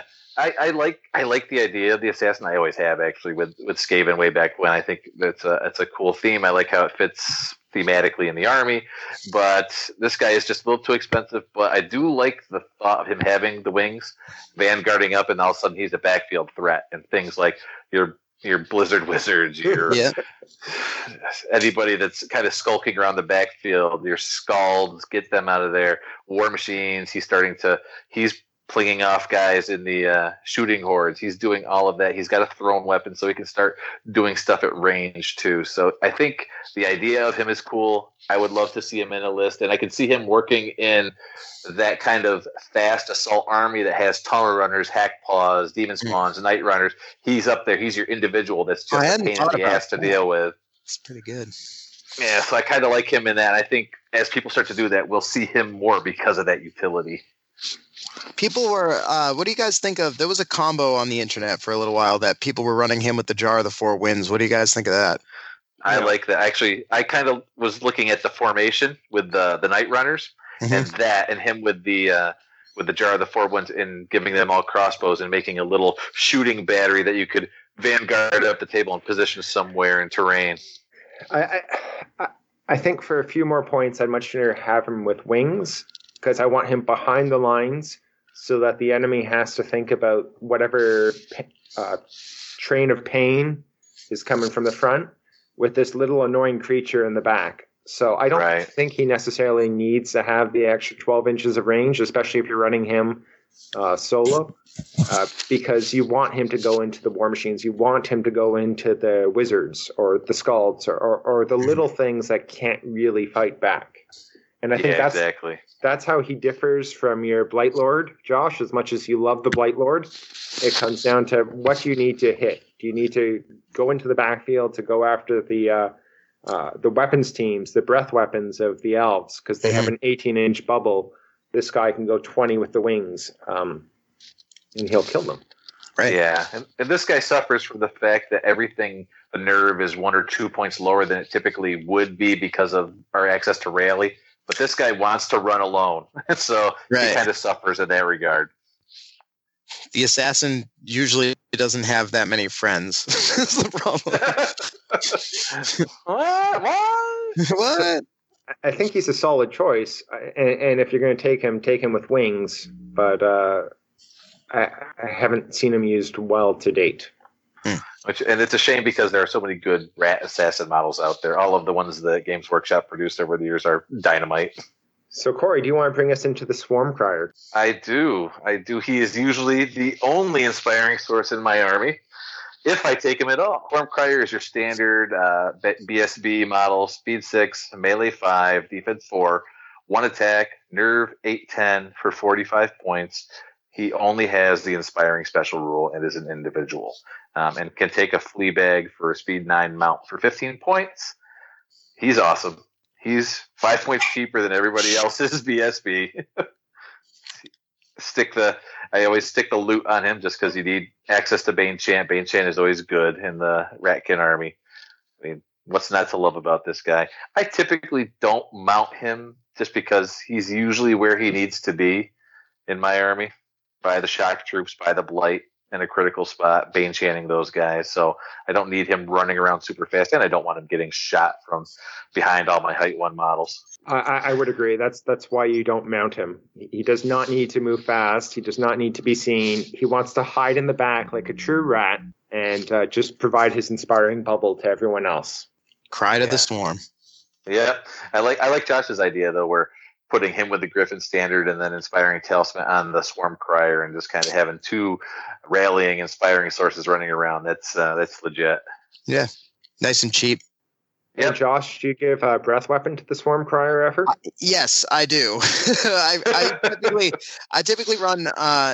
See, for me, I usually run Swarm Criers in place of Warlocks most of the time, just giving them whatever item I need the job to be done. So if I needed a Bane Chant, until I converted, so I was running for a long time. I was running a Bane Chant 2 on one and the Breath Attack on the other.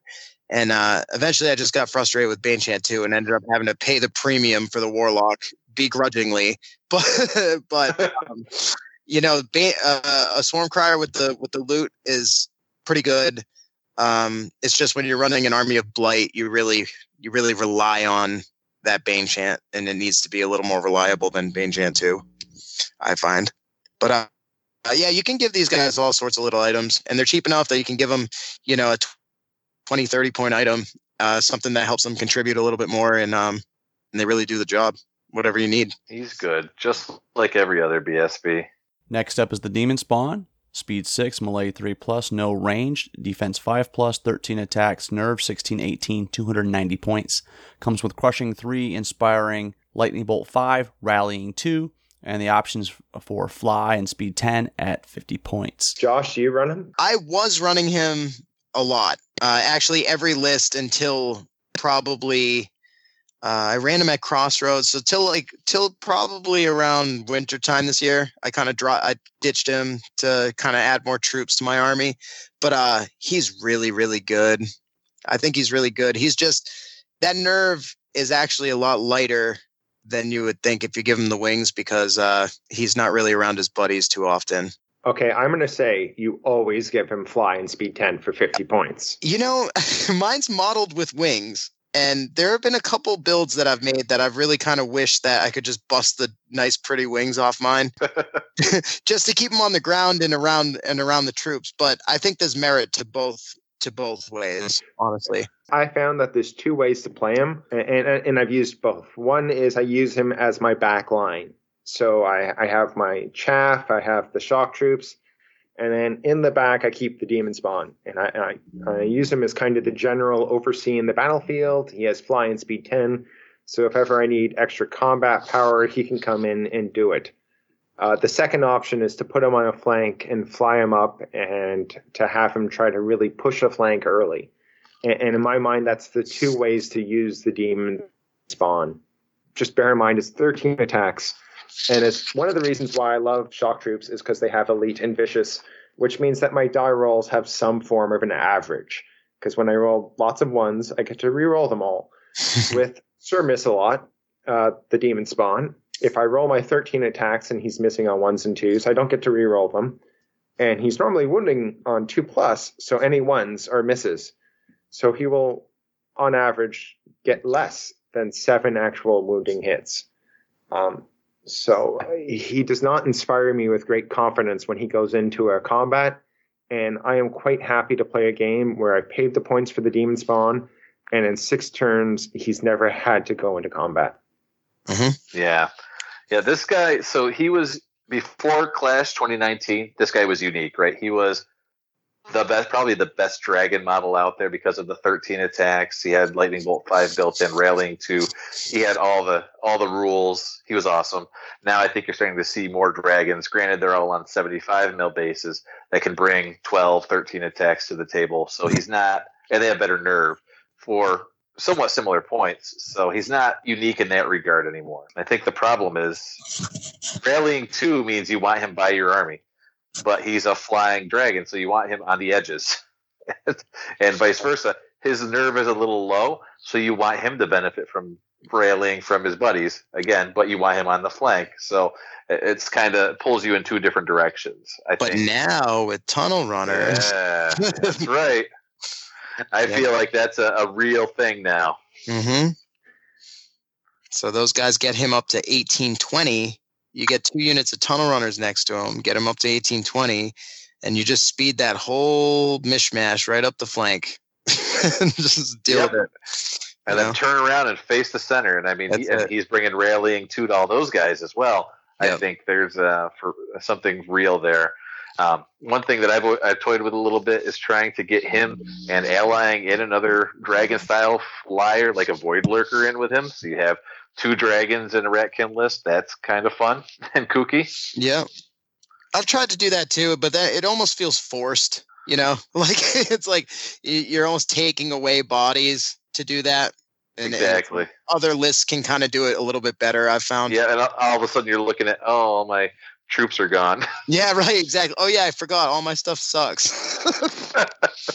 I needed more sucky stuff. I would say that one of the things he does do is he causes your opponent to think about that 20-inch bubble of where that demon spawn can be. Because if he gets a flank or a rear, he's going to eat that unit. Sir Miss-a-Lot does not, it becomes Sir Hits-a-Lot if he's going into a flank or rear. Yeah, he owns it. Yep. And with an army that's all height 1 across the board pretty much, he's got line of sight to pretty much everything. And I've won games single-handedly on a demon spawn doing a 20-inch charge across the board into the backfield to wipe out like a crucial horde or something that someone didn't see coming. So yeah, he's really good. Likewise, that Lightning Bolt 5 on a height 4 creature gives you a lot of options for sniping Blizzard Wizards and so forth. Mm-hmm. Yep. I think he's good. I don't think he's mandatory, but he's definitely good, and he's a very solid choice. The only problem in this list is you can have your 340-point amazing demon spawn, or you can have almost 2 more hordes, right? I mean, right. But that's the problem. Or now you kind of have to decide. 3 Night Terrors that almost do it. Exactly. So maybe Night Terror Cloud beats him out in 2019. I don't know. I could see that actually. Yeah. Yeah. So. All right. So I think 3 slots as opposed to 1 too. So. Yeah, exactly. So I think that takes us through all of the unit entries here. Well, that was a lot of work with the unit by unit breakdown. So with that, we'll take a quick commercial break, and on the other side, we'll get into some other fun stuff. I am the U.S. Masters champion, Patrick Zora Allen, and you're listening to Countercharge. This is Countercharge, your podcast for all things Kings of War. Welcome back to Countercharge, and next up for us, we have a list of questions for our esteemed guests for the Ratkin Army Review. So let's start with this, guys. How would you describe the Ratkin meta in 2018? I guess there's different ways that you could go with the meta for Ratkin, but I think the most predominant one was the trash meta, right? Hordes and hordes, high nerve, lots of troops, lots of deployments, lots of drops. So I think that backed up with some pretty strong shooting elements with the weapons teams and the claw shots, scattering of cheap, useful characters in there as well. But I think the core of the army tended to be either shock troops, blight, and slaves, with everything else kind of mixed in with it. I think Corey nailed that one. That's pretty much it. Corey ran the trash meta. I ran the elite Ratkin meta. But either way, you're still gives you lots of options. But in 2018, it was limited to a speed 6 meta. And no matter which way you ran it, whether you ran it with good infantry or cheap infantry, it was all infantry. And I think that's the key to the Ratkin meta in 2018 is it was an infantry base. And I think you're going to see that changing in 2019. Yeah, I think you're right. The introducing of the new units from Clash of Kings is going to really give you better options for speed and different things that you could do with the Tunnel Runners and the Night Terrors and Demon Spawns. I really, as we've kind of theorized throughout the podcast here, I think you'll see some interesting builds that are based around speed and getting up the board while still having pretty decent nerve and decent unit strength to kind of go along with it. Because that would always be my question is as much as we saw in 2018, the meta being infantry based, whether it's trash or elite, it's infantry.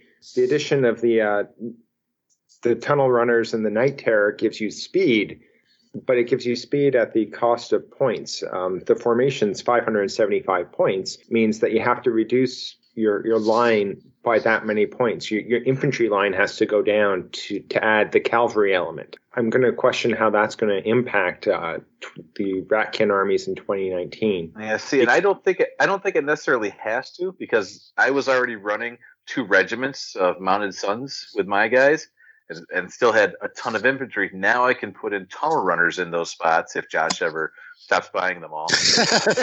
I could put those in those spots, and now I'll have more unit strength because they're hordes, and I'll save some points to be able to put something else in there, whether I want to bring in a Night Terror or maybe just swap in another Enforcer, something along those lines. I think they're a great addition to the army, to be honest with you, the Tunnel Runners. They add a piece of that was missing. And again, I hate having an army that has everything it needs, but this one really does plug. You hate that? I kind of like armies to have a weakness at some point, but now it's there. It's plentiful and adds rallying to the list as well. Right.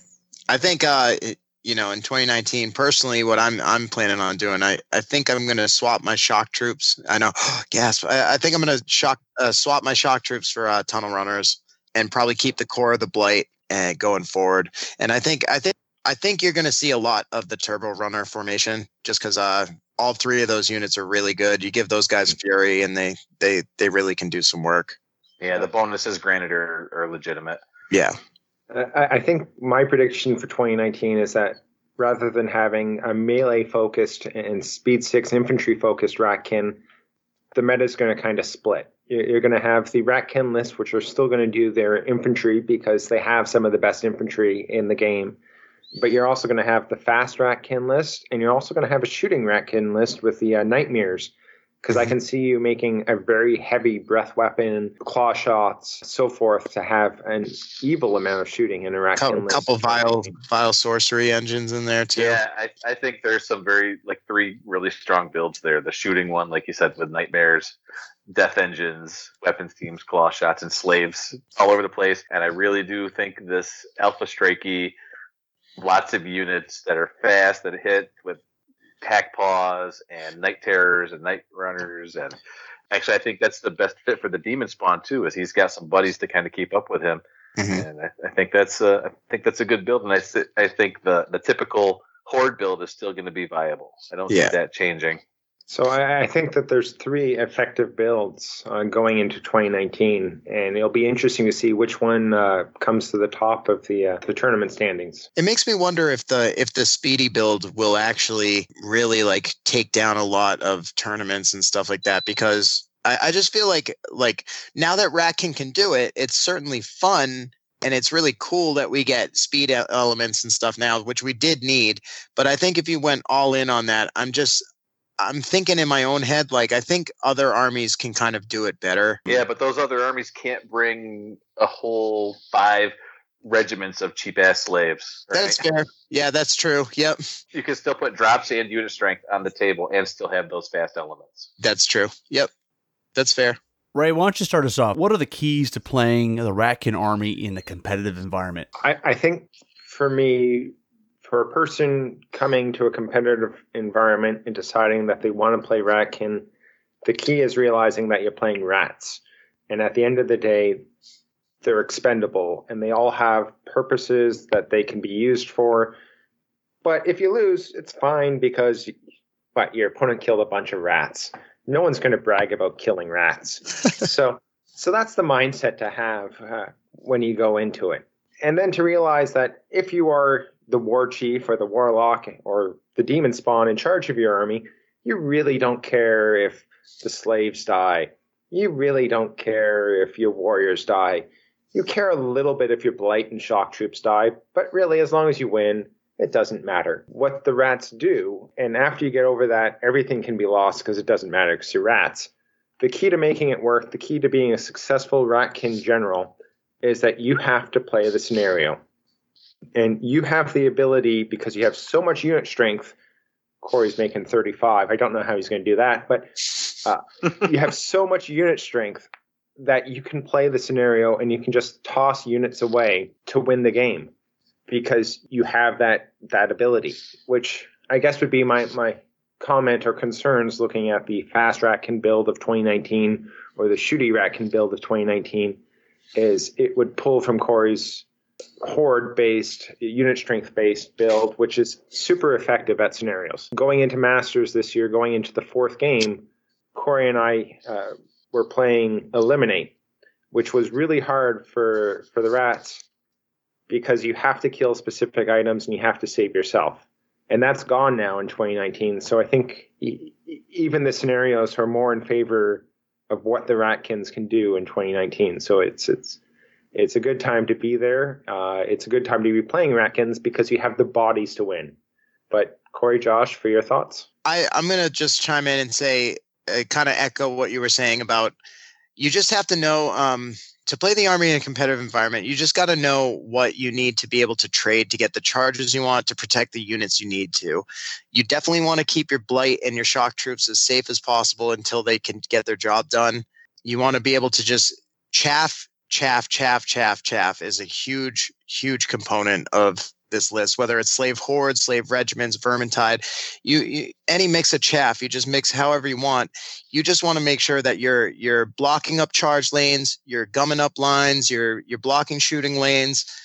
Personally, one of my personal things that I've learned over the years of playing Ratkin is like one thing you really need to make sure that you're doing in a competitive environment is make sure that you never get yourself in a situation where you traffic jam yourself so hard with your own units that you can't get to where you need to go, because your stuff is mobile, it's speed 6, but at the end of the day, you don't have nimble on a lot of things. And, one unlucky waiver can really gum up all your lines and keep all your stuff on the wrong side of the table if your opponent's lucky.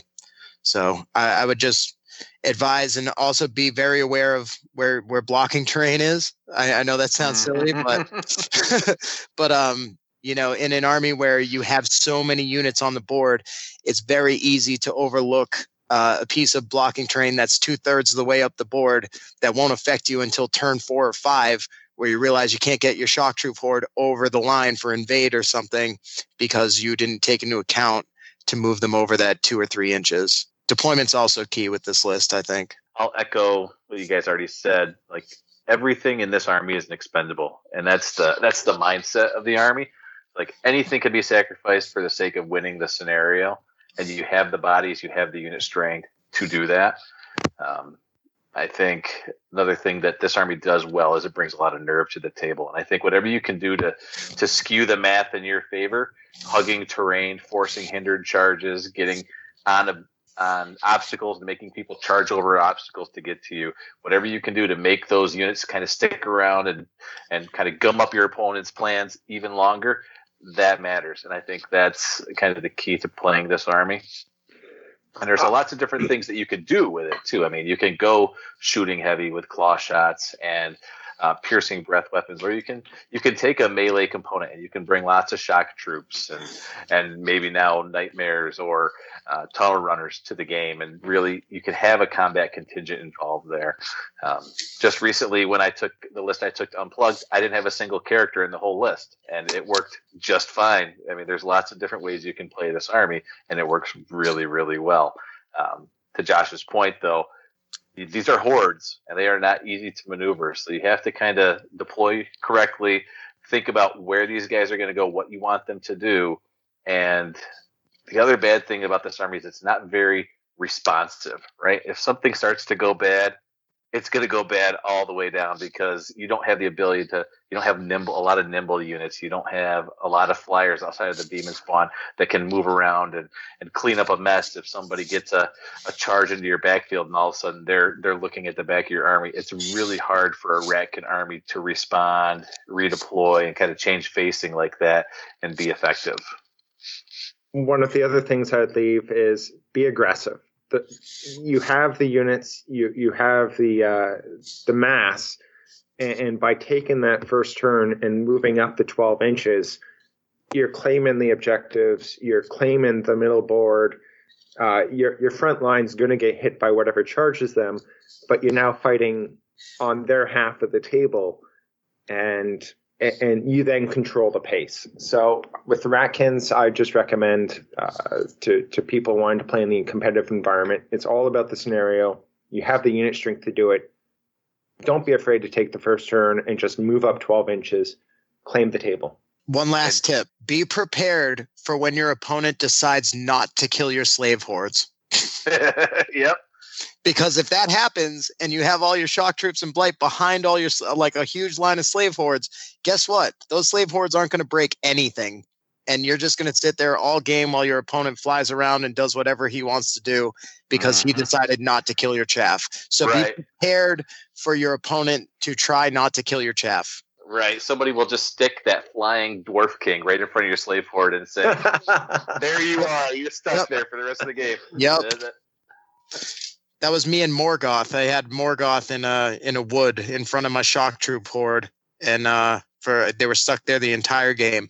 So just remember, traffic jams are a thing. One thing that Ray mentioned was about the scenario eliminate. I'd like you guys to expound on that a little bit. You know, what scenarios do you like to play when you're running the Ratkin? Which ones do you hate? Yes, I think Ray brought up that point, and we both had obviously the same scenario in Masters, and both of us ended up taking a loss in that game because Ratkin need their expensive units to do the killing. So in order to win, eliminate, and kill the opponent's targets of opportunity, you have to put your units out, those eliminate targets out there from your own army. So that's a hard one for Ratkin to win. But that one's gone. So now we've got 2019.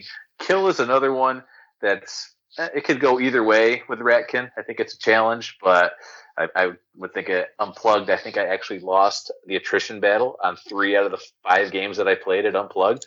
So that's the problem with playing Ratkin too, is if you're playing straight Clash of Kings attrition charts, you're going to lose a lot more than you kill most of the time, you know? Yeah. And that's a problem. So, yeah. But in Blackjack, exactly, really big wins in Blackjack, because you can win scenarios by a lot in Blackjack. For me, scenarios where we can place objectives, where you have to lay down the objectives on the middle of the board. That's what I like. I did not like eliminate. I actually have problems with control. It's one of the scenarios I do not do well in with my list, because I'm pushing to the other half of the board. But Josh, I think you and Corey both do really well in control. Yeah, I enjoy control. I don't mind control because you can kind of plop your claw shots down in a corner. That's yours now, unless they come and deal with it. With the demon spawn, especially if you're running the demon spawn, control's not as bad because you can kind of skirt that edge and get around and get behind people, and because Ratkin do have trouble sometimes breaking through the main line, especially if it's against an army that's like super grindy and healy, like dwarves or nature or something like that. Josh, you're just not taking enough shock troops. Is that what it is? Trust me. I don't know. Ask Corey. Yeah. He had a tough time getting through a nature line at Unplugged, I heard. That's right. He did win the game, but it's fine. And so that's a scenario that I actually think, I kind of ironically, I think Ratkin can struggle with Dominate as a scenario. That was the scenario that Josh and I played. And I was like, you can't really grind through everything in the middle. And because all of your units typically are hordes, you can't get a ton of them into that Dominate circle, especially if the opponent pushes up and says, we're going to fight on your half of the table. Actually, I'd completely agree. The first game at Masters was Dominate against Kevin Spear with his Brotherhood list. And I was really worried because as Ratkin, one of the way your hordes disappear is when they get flanked. And the Brotherhood list have speed and they have maneuverability. So if you're going for the center and you don't put enough effort on your flanks, they'll come in and eat your units. And for the record, it was a great game against Kevin Spears. Shout out to him. But he definitely had me scared for most of the game, and it was a very tight match. I actually, first round of Masters this year, I played Brotherhood too, and it was a similar thing. I barely squeaked the win in like the 7th turn because I was able to sneak 2 more slave regiments into the circle after everything was completely dead. So, right. I squeaked a win on that one, barely. Yeah, and I played Alex Chavez twice in Dominate, once at Masters and once at Adepticon, and both times I was able to get the win because I was able to sneak a claw shot troop into the Dominate zone at the end of the game. That 7th turn sneaky claw shot run up. I love it. That's right. They're a thing. Yeah, I don't think Dominate is a necessarily a great scenario for Ratkin. Other ones where you spread out like Occupy and Pillage and Loot is actually a good one too because you have so many bodies. You start throwing them at loot tokens in it, and you start hiking them back like a rugby ball. Yeah, I would say loot based tokens. Scavenge is probably pretty good for Ratkin.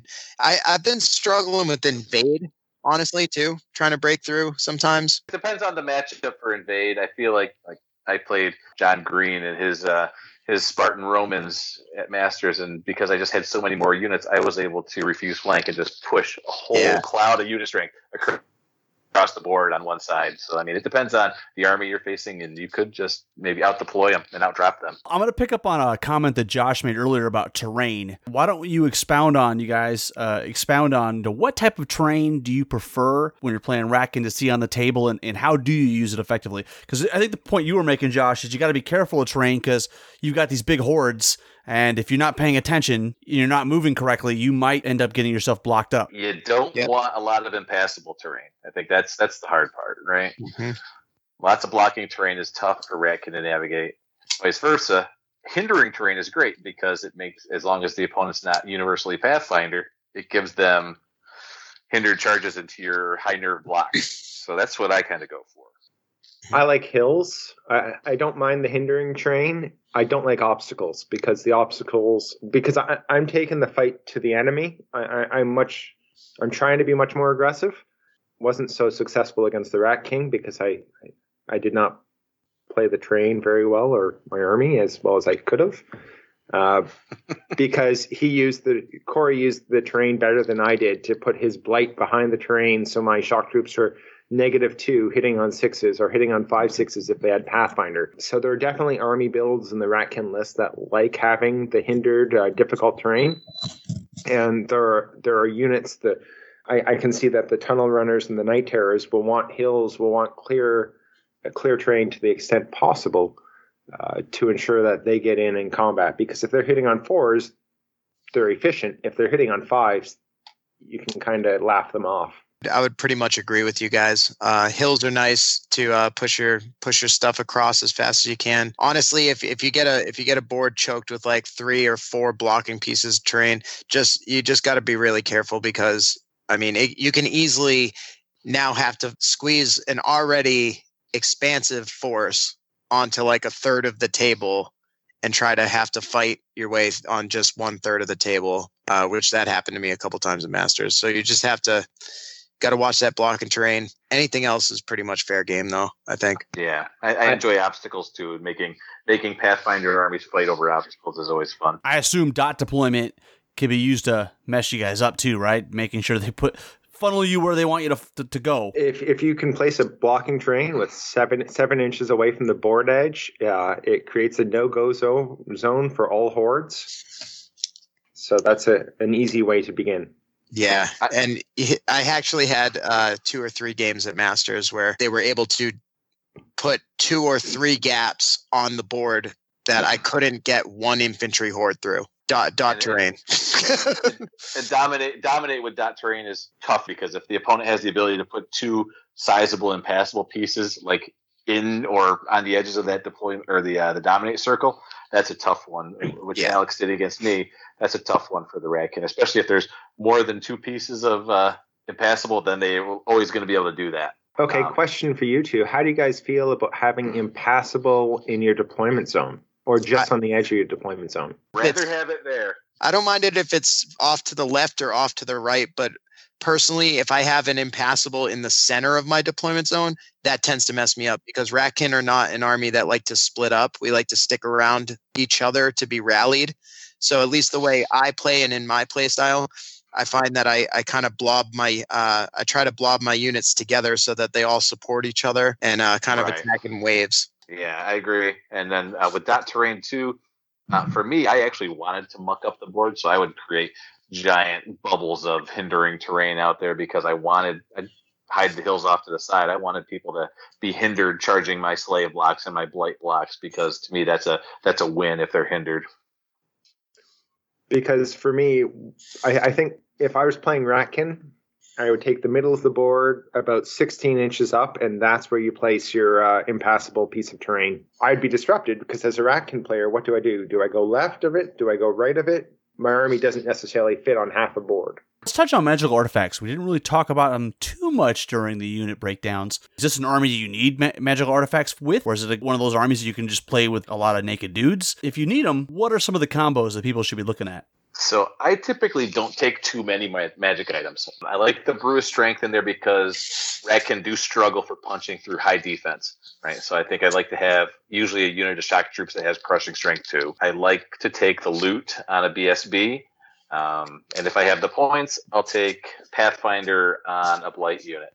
But outside of that, I'm usually not taking a ton, but that's because I want everything cheap and the build I have that works. But Ray's army, all of those shock troops, bar one, I think, have a magical item that make them really hard to deal with. Like the Brew of Sharpness on a shock horde troop is for real. I've actually moved away from that because it's an extra 45 points, puts it up to 275, which you're absolutely right. It absolutely kills everything, Corey, but it still dies the same way as every other shock troop. So exactly.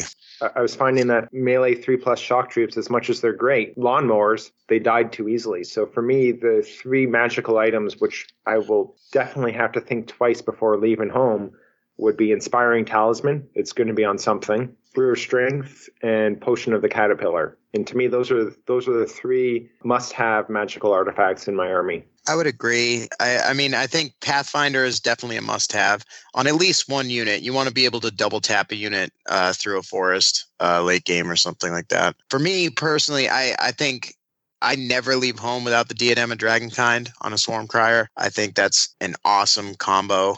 Just being able to drop all that breath is really nice. Inspiring Talisman's a big one. Banner of the Griffin, if you want to keep stacking your rally, although I do find that does get a little redundant sometimes. But other than that, I toyed around with for a little while. Putting one with Vicious, one with Elite on your Blight Hordes is pretty cool. But yeah, Brew of Strength, Brew of Sharpness. If you have the points, here's the thing about Ratkin though. If you have 60 free points, it's almost always better spent on another slave regiment. I think you could easily run this army with no magic items and be very successful. I say put as many bodies as you can in there, and if you have some wiggle room, then maybe start to look at magic items after that. I just quickly looked at my master's list. I only spent 80 points on magical items. I gave fire oil was my third group of shock troops had fire oil for 5 points, just because I had 5 points. Mace of Crushing and Blade of Slashing are 2 other magical items which I like, especially on those cheap heroes. Yeah, I think I had Brutal on one of my Blight Hordes just because I had some extra points. The key is to keep everything as cheap as possible so you don't cry when they die. That's right. Stick with the theme. Yeah, don't cry when they die. Just remember that. So let's talk about strategies for playing against this army. Rather than breaking down each individual army you can play against, let's group them together. Let's start with melee armies. Guys, how do you win against melee armies in Kings of War? For me, this kind of breaks it down. There's 2 types of melee armies, right? There's ones that bring lots of attacks, and then there's others that bring fewer attacks, but they're higher quality, right? Big crushing strength, big thunderous, whatever. They always hit on 3s. I would rather face those armies that don't have the volume of attacks because it takes so much longer for them to chew through your units. I think the armies that like Abyssals and Varangur are the difficult ones for Ratkin because they have enough attacks that they have a decent shot of one-shotting a slave horde with all those attacks between things like Succubi, Mounted Sons. Almost all the units in the Varangur can bring enough attacks to bear to one-shot a horde of slaves or even a horde of shock troops. So they're challenging. So that in those cases, that's where I want to delay the army. I want to make them fight through terrain. I don't want to allow them to get combo charges. I want to be able to set them up with your chaff and make sure that they're hitting something that's garbage first so you can get the first decent counter-strike in. What do you guys think? That's pretty much the game, right? Is throw those expendable units out there, block charges, don't let anything double charge you. If you can help it, focus fire your shooting to take out the biggest threat you can early on. It's only going to save you heartache later. Pretty much it. Just chaff up stuff. Make sure you don't take double charges, I would say. That's interesting, Josh. I do a different approach. I want to kill the enemy's chaff with my shooting to force his hammers to hit my chaff so I can get the counter strike. And I'm playing the shock troops as my alpha strike list without the speed to be alpha strike. So I need to have my slaves or my Vermintide or whatever be that setup for the shock troops. So I do like playing out melee armies. Unlike Corey, I don't really mind whether or not they have high number of attacks and low number of attacks. What concerns me is their speed and flyers. Yeah, flyers are a problem. Take that breath battery. Well, let's jump over to shooty armies. I know you guys have had lots of experience probably playing against goblins, and I've heard stories about Joey Greek and his salamanders. Well, Joey wants the shout out, so I will definitely give him props where due. For whatever reason, salamanders may be considered a weak list, but Vicious is an evil special rule to use against Ratkin. You already have low defense to begin with, and whether or not it's Joey's salamanders, which I have great difficulties beating, or the Twilight Kin, those are 2 armies that can shoot and give me problems because the shooting is compounded by the viciousness, which means that everything that hits is a wound.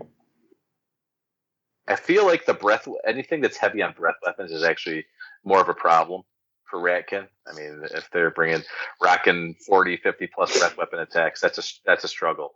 Normal shooting, I don't tend to have a problem with. I'm bringing enough bodies and enough nerve, and I've got enough fast elements that I can neutralize some of that pretty quickly. So things like elves, even goblin shooting, or League of Rordia halflings, that kind of stuff doesn't bother me too much. But the breath weapons, if somebody's bringing like ogre shooting spam, or even salamander breath weapons, something like that, or lots of breath weapon teams from like the elf army, that would be a different story. I would say the most dangerous shooting armies to face with Ratkin are probably the ones that bring the 50-50, like a good amount of shooting, but then like also flyers. I've kind of struggled with like the lists where they have like a solid elf center that's just raining death on you with like Dracons ready to pounce on you because they're putting enough pressure on you that you don't want your stuff to waver and get stuck on the other side of the board.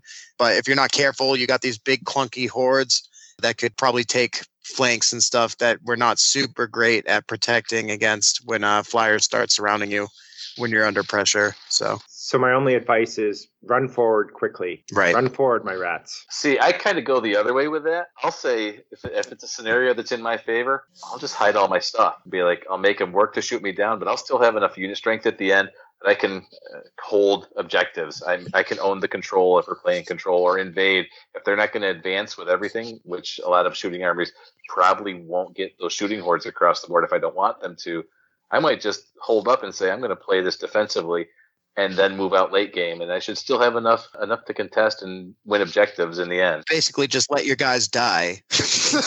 Yeah. Just let your guys die. Yep. I think you can win a game with Ratkin without killing a single opponent unit. It depends, though, because, Corey, how would you handle something like Jeff O'Neill's Goblins when that was a thing? I lost to him in Invade because he had 30-plus unit strength, and by the time I had finished my army setting up, he was just playing his regiments, and he could set them all up on one half to move across the board.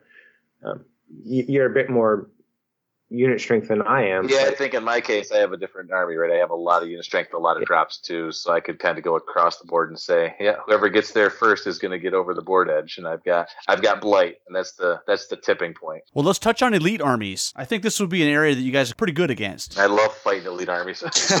Right.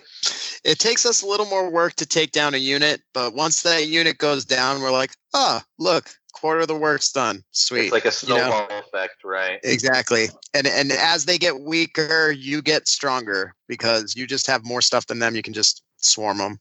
Yeah, we talked about the drop game early on, dropping claw shots and weapons teams early, just as you don't even know where I'm deploying it and your whole army's down. Right. I love fighting elite armies. My only concern going into 2019 is the Basileans.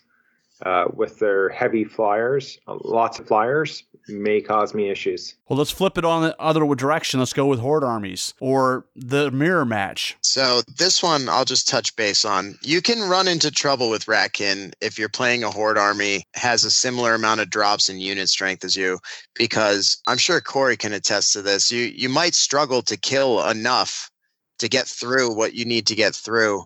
Really, at that point, it just comes down to making sure that you get your hammers where you need them, and he's not doing the same. He's not giving you a taste of your own medicine by blocking you up with all his chaff, feeding his chaff to your chaff and just causing a big gunky mess in the middle, I would say. I think those matchups are always close games, no matter what, because you're right. You can't kill enough of your opponent and vice versa.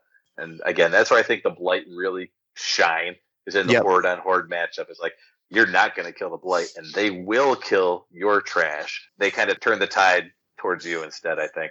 I think if you're playing the Ratkin, the armies you want to see are melee, elite, and then you want to fight hordes or shooty. I think hordes and shooty armies are on the bottom half of what you want to see on the other side of the table. I, of course, have had problems against Corey with his trash meta horde Ratkin list. What are some universal tips for playing against the Ratkin? Don't kill chaff you don't have to. Right? A lot of the times, all those big giant slave walls, slave regiments and stuff like that, if you run in and you're playing exactly into my plan if you run in and you smack that slave regiment right out of the way, because now you're opening up the lanes for my shock troops and my Blight to get in and just make a mess of things. But I've had I've had some opponents who have smartly not killed the chaff. And then what happens is the slaves get stuck and I can't get my hammers in. So I would say play the gum up game and be careful about what you kill. If you kill, you want to be able to leave a unit that's going to cause a traffic jam alive. Yeah, I think the other big thing, and it kind of goes along with that, is play the scenario, because that's what the Ratkin player is going to do. They're not going to worry about killing your army because they can win the scenario without doing it. You got to figure out what you need to do and do just that to win the scenario. You don't have to kill all the slaves. You don't have to kill the shock troops. You can still win the scenario without doing any of that. I would argue that the key to playing against Ratkin is to get the Ratkin to spread out, to play the whole board. You're not going to outdrop the Ratkin, but you need to make sure that the Ratkin have to defend against the entire length of the table, because they probably can't do that and be fully rallied and be powered up. Once you get them spread out, you can pick a point, break it, and then you have the flank options available to you. And once you get in the flanks, you'll begin eating the Ratkin hordes. And the Ratkins take a long time to respond to any break in their lines. That would be how I would play against Ratkin. Get them to spread out as much as possible. Make a break. Get the flanks. To kind of piggyback on that, Ray, I would say if you can, stick them with the table edge that's got the piece of blocking terrain in the middle, Right. or got the piece of blocking terrain that's going to basically break their army up into two lines, essentially, instead of being able to be all clustered together. That ball maneuver I was talking about, where everything's all balled up in the center. That's what I want to do. But if you stick me on the side of the table that's got the blocking terrain in the middle, well, now I have to split my army, and we don't love to do that. No. And if you can get a flyer, a flying dragon, or even a medium flying unit in the rear of a Skaven or a Ratkin army, that's big trouble. Because, I mean, like I said earlier, they can't respond to that without the breath weapon team. So if you're able to get back there and be safe, that's a big win. And snipe the weapon teams before you get there. No, even if you can be there and be outside of 18, if you can get back, it might be worthwhile to trade a dragon for a shock troop horde or whatever. Because if you hit a shock troop horde or something like that in the back, the Blight don't have ensnare, the shock troops are good. Right. Whatever you hit is going to die. And that might be worth the trade, because as soon as you begin opening up the holes in the Ratkin line, it just falls apart. The House of Cards comes down. That's it. Well, let's touch on allies. First of all, is this an army that needs allies? And if so, what are you taking? Mounted Sons are the best allies. Hands down. Ratkins don't need allies. They definitely don't need them, right? But I enjoyed having the 2 fast hammer units that were self-sufficient. So when somebody does eventually crash upon the waves of slaves or blight, you have something that's going to flank them and hit them in the flank. And that keeps people off of your flanks as well. So I kind of liked having that fast element. But now, with tunnel runners being a thing, probably not necessary to have allies anymore. Yeah, I agree. When I was doing it, I was kind of, messing around with bringing in fiends. I thought about doing the Mounted Sons thing, maybe a Void Lurker in there to get some flying. We always needed the speed, and now in 2019 we have the speed, so allies really aren't as necessary as they were before. If you really wanted to double down on the shooting, but again with Nightmares, now we have short range shooting, but you could always ally in some crossbows from Kin or some chariots. I mean, they're never not going to be a good investment. If you really wanted to double down on the shooting, we don't really have any long range line shooting, and that's a good way to go too. Yeah, I kind of like the idea of 2 Tortured Soul hordes, because height 2 flying nimble guys kind of in your back lines waiting to hop over your height 1 front line and flank somebody is also a fun little trick to throw out there. I'm Shannon Shoemaker, 2019 U.S. Masters Mr. Paragon, and you're listening to Countercharge. Well, let's touch on a few listener questions. Matthew Temple asks, in all seriousness, how do you make a Ratkin army compensate for its overall low defense? More rats. Nerve. David Reed asks, how to make a non-shock troop list. Okay, so I guess Ray's out. How would they build a themed Oldhammer clan Eshin list? I don't think you can do Eshin, but you can do Blight. You sure can. Yep. Eshin would be hard because you can't. There's no regular unlock units that kind of fit that mold. You can do Shooting. You can do a shooting Skyers themed army, so you certainly could do those too. Actually, could you do a lab rat formation and then do the Skyer to get the do a double formation list with the lab rats and the assassin, and then Sure. run shooting? Yeah. Yep. I think you'd have to roll in that tunnel scurriers formation. I think That would certainly be the hardest one to do, I think, for sure. Yeah. Steve Hildrew asks, Tunnel Runners, Night Terrors, and Nightmares, which I don't like, but hey, make high point cost, fast punchy units much more realistic for rats. This can lead to much more elite builds going against the grain of the typical horde approaches. Do you think this can be competitive? You see, basically what he's saying is, if the whole point of the army is to put a lot of bodies on there, is it wise to put these other guys on there? They're going to cost a little bit more. I think they bring new tools to the list. And I don't think just because we have Tunnel Runners or Night Terrors, you throw away the fact that our strength is in numbers. I think it just adds more tools to your box.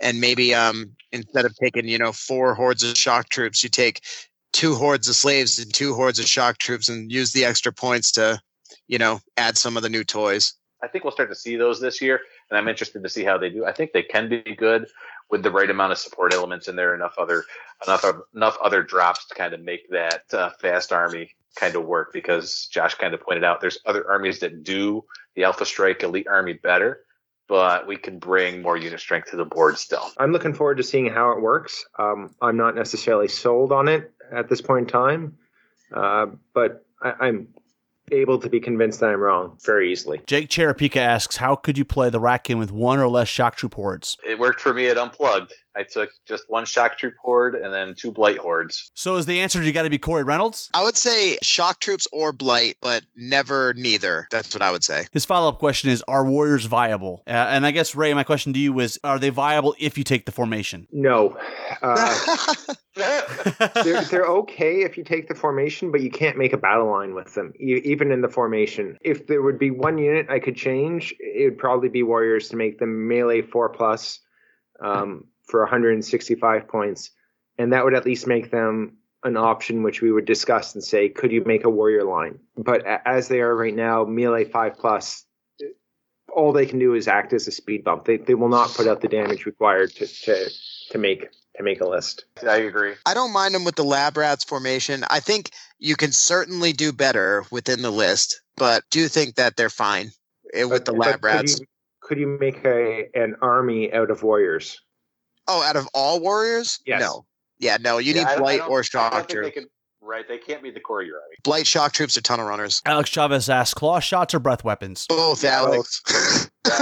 3 and 3. Matt Frentz asks, non-GW appropriate models. And we kind of hit it on this earlier. Mantic has all the Dead Zone stuff. There's Black Tree Miniatures. I got a couple of my alternate Giselle models off of. I don't love them. They're not the greatest models, but they're a lot cheaper than the secondhand eBay Giselles. So that's where I went for those. Other than that, like Were Rats. I'm sure Reaper makes a ton of Were Rats and things of that nature. Yeah, there's not a ton of options outside of Games Workshop. Right. The one I would mention, there is Windmaster Miniatures. They've got some character rats, and I think they even have some small skirmishy unit type rats. Like they have some snipers and some, I guess, which would be equivalent to Globadiers. Yep. And I think Mom Miniatures, they also have a rat line too, Mom Miniatures. So if anybody is really looking for something different, I have 1,000 of the old 5th edition Skaven clan rats. Oh, there you go. Alex Kusa's army, all Old Hammer. That's awesome. I was on a lot of After Darks with him painting, and it takes dedication to paint that kind of army. I moved his tote at Orktown, and I broke a sweat, so it's pretty funny. How does everyone see contrast paints affecting the ability to get a Ratkin army produced? I think it'll be a huge boon for anybody trying to paint up hundreds of rats. I think, yeah, it's definitely going to speed up painting for sure in general, and kind of just be like a nicer form of dipping, I think. And yeah, I mean, it took me years to get my Ratkin army ready for games. Tom Annis asks, what kind of personality do you have to possess to want to model and play an entire army of disgusting rats? Have you met any of the three of us, bruh? Speaks for itself. It really does. Fair point. And follow-up question for me is, so why don't each of you just touch on why do you play this army? Yeah, I mean, for me, this is exactly the style of army that I always envisioned Ratkin being, or Skaven back in the Warhammer days, just hordes and hordes of troops, and they all die, but you're still gonna win based on achieving scenarios through the game. And it's not necessarily about outkilling your opponent. It's a much more subtle game that you're trying to play with the Ratkin, at least the horde style. And one of the big reasons that I was excited to bring Ratkin out for Kings of War was the multi-basing, right? Back in the Warhammer days, plucking off hundreds of individual models every game because they all died in Warhammer 2, and then putting them back on the movement trays was a miserable experience. So when I saw the opportunity to say, I'm going to multi-base all of this and never have to pull off an individual rat again, it just called to me. I was so excited. For me, it was, I just wanted to play ranks and flanks. That's one of the key draws of Kings of War. And the idea that you can have a complete army, you can have your skirmishers, you can have a main line, you can have a reserve. There's not many armies you can actually do that with in Kings of War. The rats play like an army. You have your units, you have your shooting, and at the end of the day, you don't mind losing because you can just say they're rats and life is good. For me, a big draw to playing Skaven originally was just that, like I said before, that Pinky in the Brain kind of diabolical mad scientist kind of thing they got going on. In 8th, I knew Clan Mulder was the worst one, but like just having Frankenstein rat ogres and giant rats and all these herders and stuff. So I really just got drawn to that kind of like laboratory idea that they're just like they're experimenting with this weird warp stone and everything.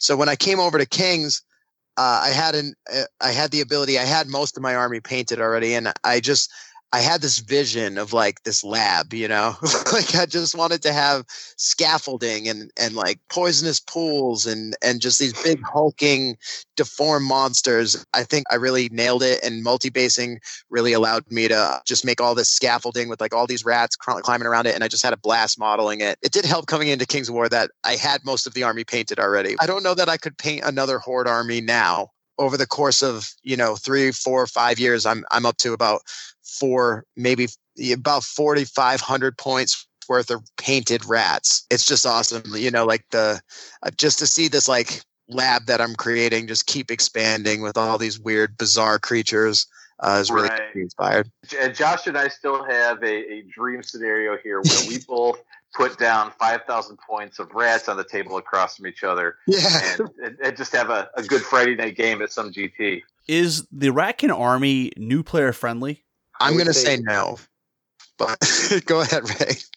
I played in a tournament in October of last year, and it was the final tournament of the season in the Mid-Atlantic. We had one person playing as the ringer, and I was playing as my French. So I brought the Ratkins, and I said, this is how you set up my list. This is what everything does in terms of how many dice you roll. I'm not sure how many games Robin had played before, but in the next one-day tournament, she ended the 3 games. She had won 2, and Alex Chavez was playing her in the 3rd game and was 1 dice roll away from losing. Meanwhile, I came in last place, 10th of 10 with my French. So I would argue that at least my version of the rats and the way I play them can be laid out to be new person friendly based upon that experience. Is that because there's just so much redundancy that you lose a unit, you lose 2 units, doesn't matter? Absolutely, and it's the setup that's key. So once you say this is your setup and off you go, the army kind of works. And over to you, Josh. You say no. Is it because of the number of bodies they got to paint, or? I think that what Ray is saying is correct. I think that you can probably learn how to play the army itself really easily. The reason I say it's not new player friendly are for 2 reasons. They're mostly modeling. And one is, of course, the volume of models you need to paint to get your first army going. And I always try to tell people, like, you want to get it done quick so that you can play and then make your masterpiece the second army you do. You know what I mean? So, and then secondly, Mantic doesn't make the models for Ratkin. And if Edge of the Abyss was any indicator, going forward, it's more likely that the Mantic armies are going to be supported than the Uncharted Empire armies. So for those of us like me and Corey, like who had 8th edition Skaven kicking around and like we could just throw an army together, that's great. But now to buy a new GW, a whole bunch of GW models only to like maybe later in the future not be able to use them, or maybe they don't get the same support the other factions get going forward. I always try to caution new players to try to pick one of the Mantic armies to start with. That's good advice. Josh literally hit every point I would have said. I mean, I think it is a daunting task for a new player to take on to try and spin up a Ratkin army. And because there's not a ton of Mantic models for it, I think it's even harder at that point. Plus the play style, it's hard to maneuver that many units, and the complexities of moving hordes around each other, that can get tricky. Josh, those are excellent points as to why you should not play Ratkin, is modeling more than anything else. We got one more thing. What we want you guys to do is you're going to share with us a list. Doesn't matter what size, just give us a list, tell us the point size, what event you ran it at, kind of walk us through it. I'll do mine first. So this is the list that I took to Unplugged this past spring. And so it was 2 hordes of slaves, 3 regiments of slaves, 1 horde of shock troops with the Brewis Drang, 2 hordes of light naked, and then 3 claw shots, 3 breath weapon teams, and then 2 regiments of mounted sons with no gifts. And that was 1995 points. How did it fare? That did very well. It was my only loss. It was Josh's only loss. Josh grudged me round 1, and it was a great game. It was close, too. A narrow victory for me, but that was the beginning of my victory there at Unplugged. So that was first place. And again, in that tournament, I lost the attrition battle on 3 out of my 4 games.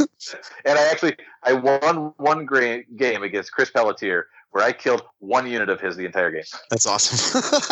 Still win. I'll just read off my my Masters list I ran this year. The points were 2250. So I start off with 3 regiments of slaves. I had a shock troop horde with the Potion of the Caterpillar. I had a shock troop horde with the Fog. I had 2 hordes of Blight, one with the Brew of Strength, one with Kevinar's Flying Hammer, because that was a joke. Then we had 3 troops of Claw Shots, one with the Piercing Arrow, 1 regiment of Vermintide. I had 3 weapon teams with Piercing, 1 Death Engine, Blight Lord with Bane Chant 3, 1 Warlock with Bane Chant 3 and the Inspiring Talisman, and the Swarm Crier with the Diadem of Dragonkind for 2250. How did it fare? It didn't do so great at Masters. I kind of my hordes got really gummed up. I know, Corey's kind of chuckling to himself because his army's like twice the size of mine and he did ultimately better than mine. I don't know if I just got unlucky draws on tables or whatever, but it really, really crammed up by blocking terrain to the point where it really, I really felt like the terrain didn't let me play the game 2 or 3 of my 6 games at Masters. That was a little disappointing, but other than that, it played the way I wanted it to. It was kind of like a different style than what I'm used to. I dropped the Demon Spawn recently, picked up more 4 hordes. It was fun, but definitely not the most competitive list, I guess. Just kind of what I had, but it's pretty. Yeah, where did you finish the best painted? I got 3rd player's choice, and I think if I remember correctly, I was in the top 10 for painting in the room, if I remember correctly. Ray, you have a fantastic list to share with the audience? So I have my 2150 list that I brought to TNT last year, which has a lot of the elements that neither Corey nor Josh has. It has 2 regiments of warriors, a horde of warriors, 3 hordes of shock troops, 1 with Brew of Strength, 1 with Potion of the Caterpillar, a horde of brutes, 2 regiments of Vermintide, 2 mounted enforcers, 1 with slashing, 1 with crushing, 2 warlocks, each with Bane Chant, a Swarm Crier with Kevinar's Flying Hammer, because I wanted to use it, and the Demon Spawn with Fly and Speed 10. And of course, I had the Lab Rat formation. It ended up actually 2nd place. So despite having the Lab Rat formation, brutes, and things that you wouldn't normally think of in a competitive Ratkin list, it was able to put out the damage and to do the job that needed to get done. One final question for you guys. Is there a points level that you think Ratkin work best at? I think the larger the points level, once you get to like 2300 or up, it kind of loses some of its effectiveness because then other people are able to bring more units as well. And at some point in a Ratkin army, bringing more units and more stuff just becomes ultra redundant and doesn't add you that much more. But I think at the low points level, you're able to bring so much more stuff than your opponent, especially against elite armies, that I think it's even more effective. I would agree. Yep, also agree. Unplugged being 1995, I felt like I had a distinct advantage there just because other people weren't able to bring a lot of the same stuff.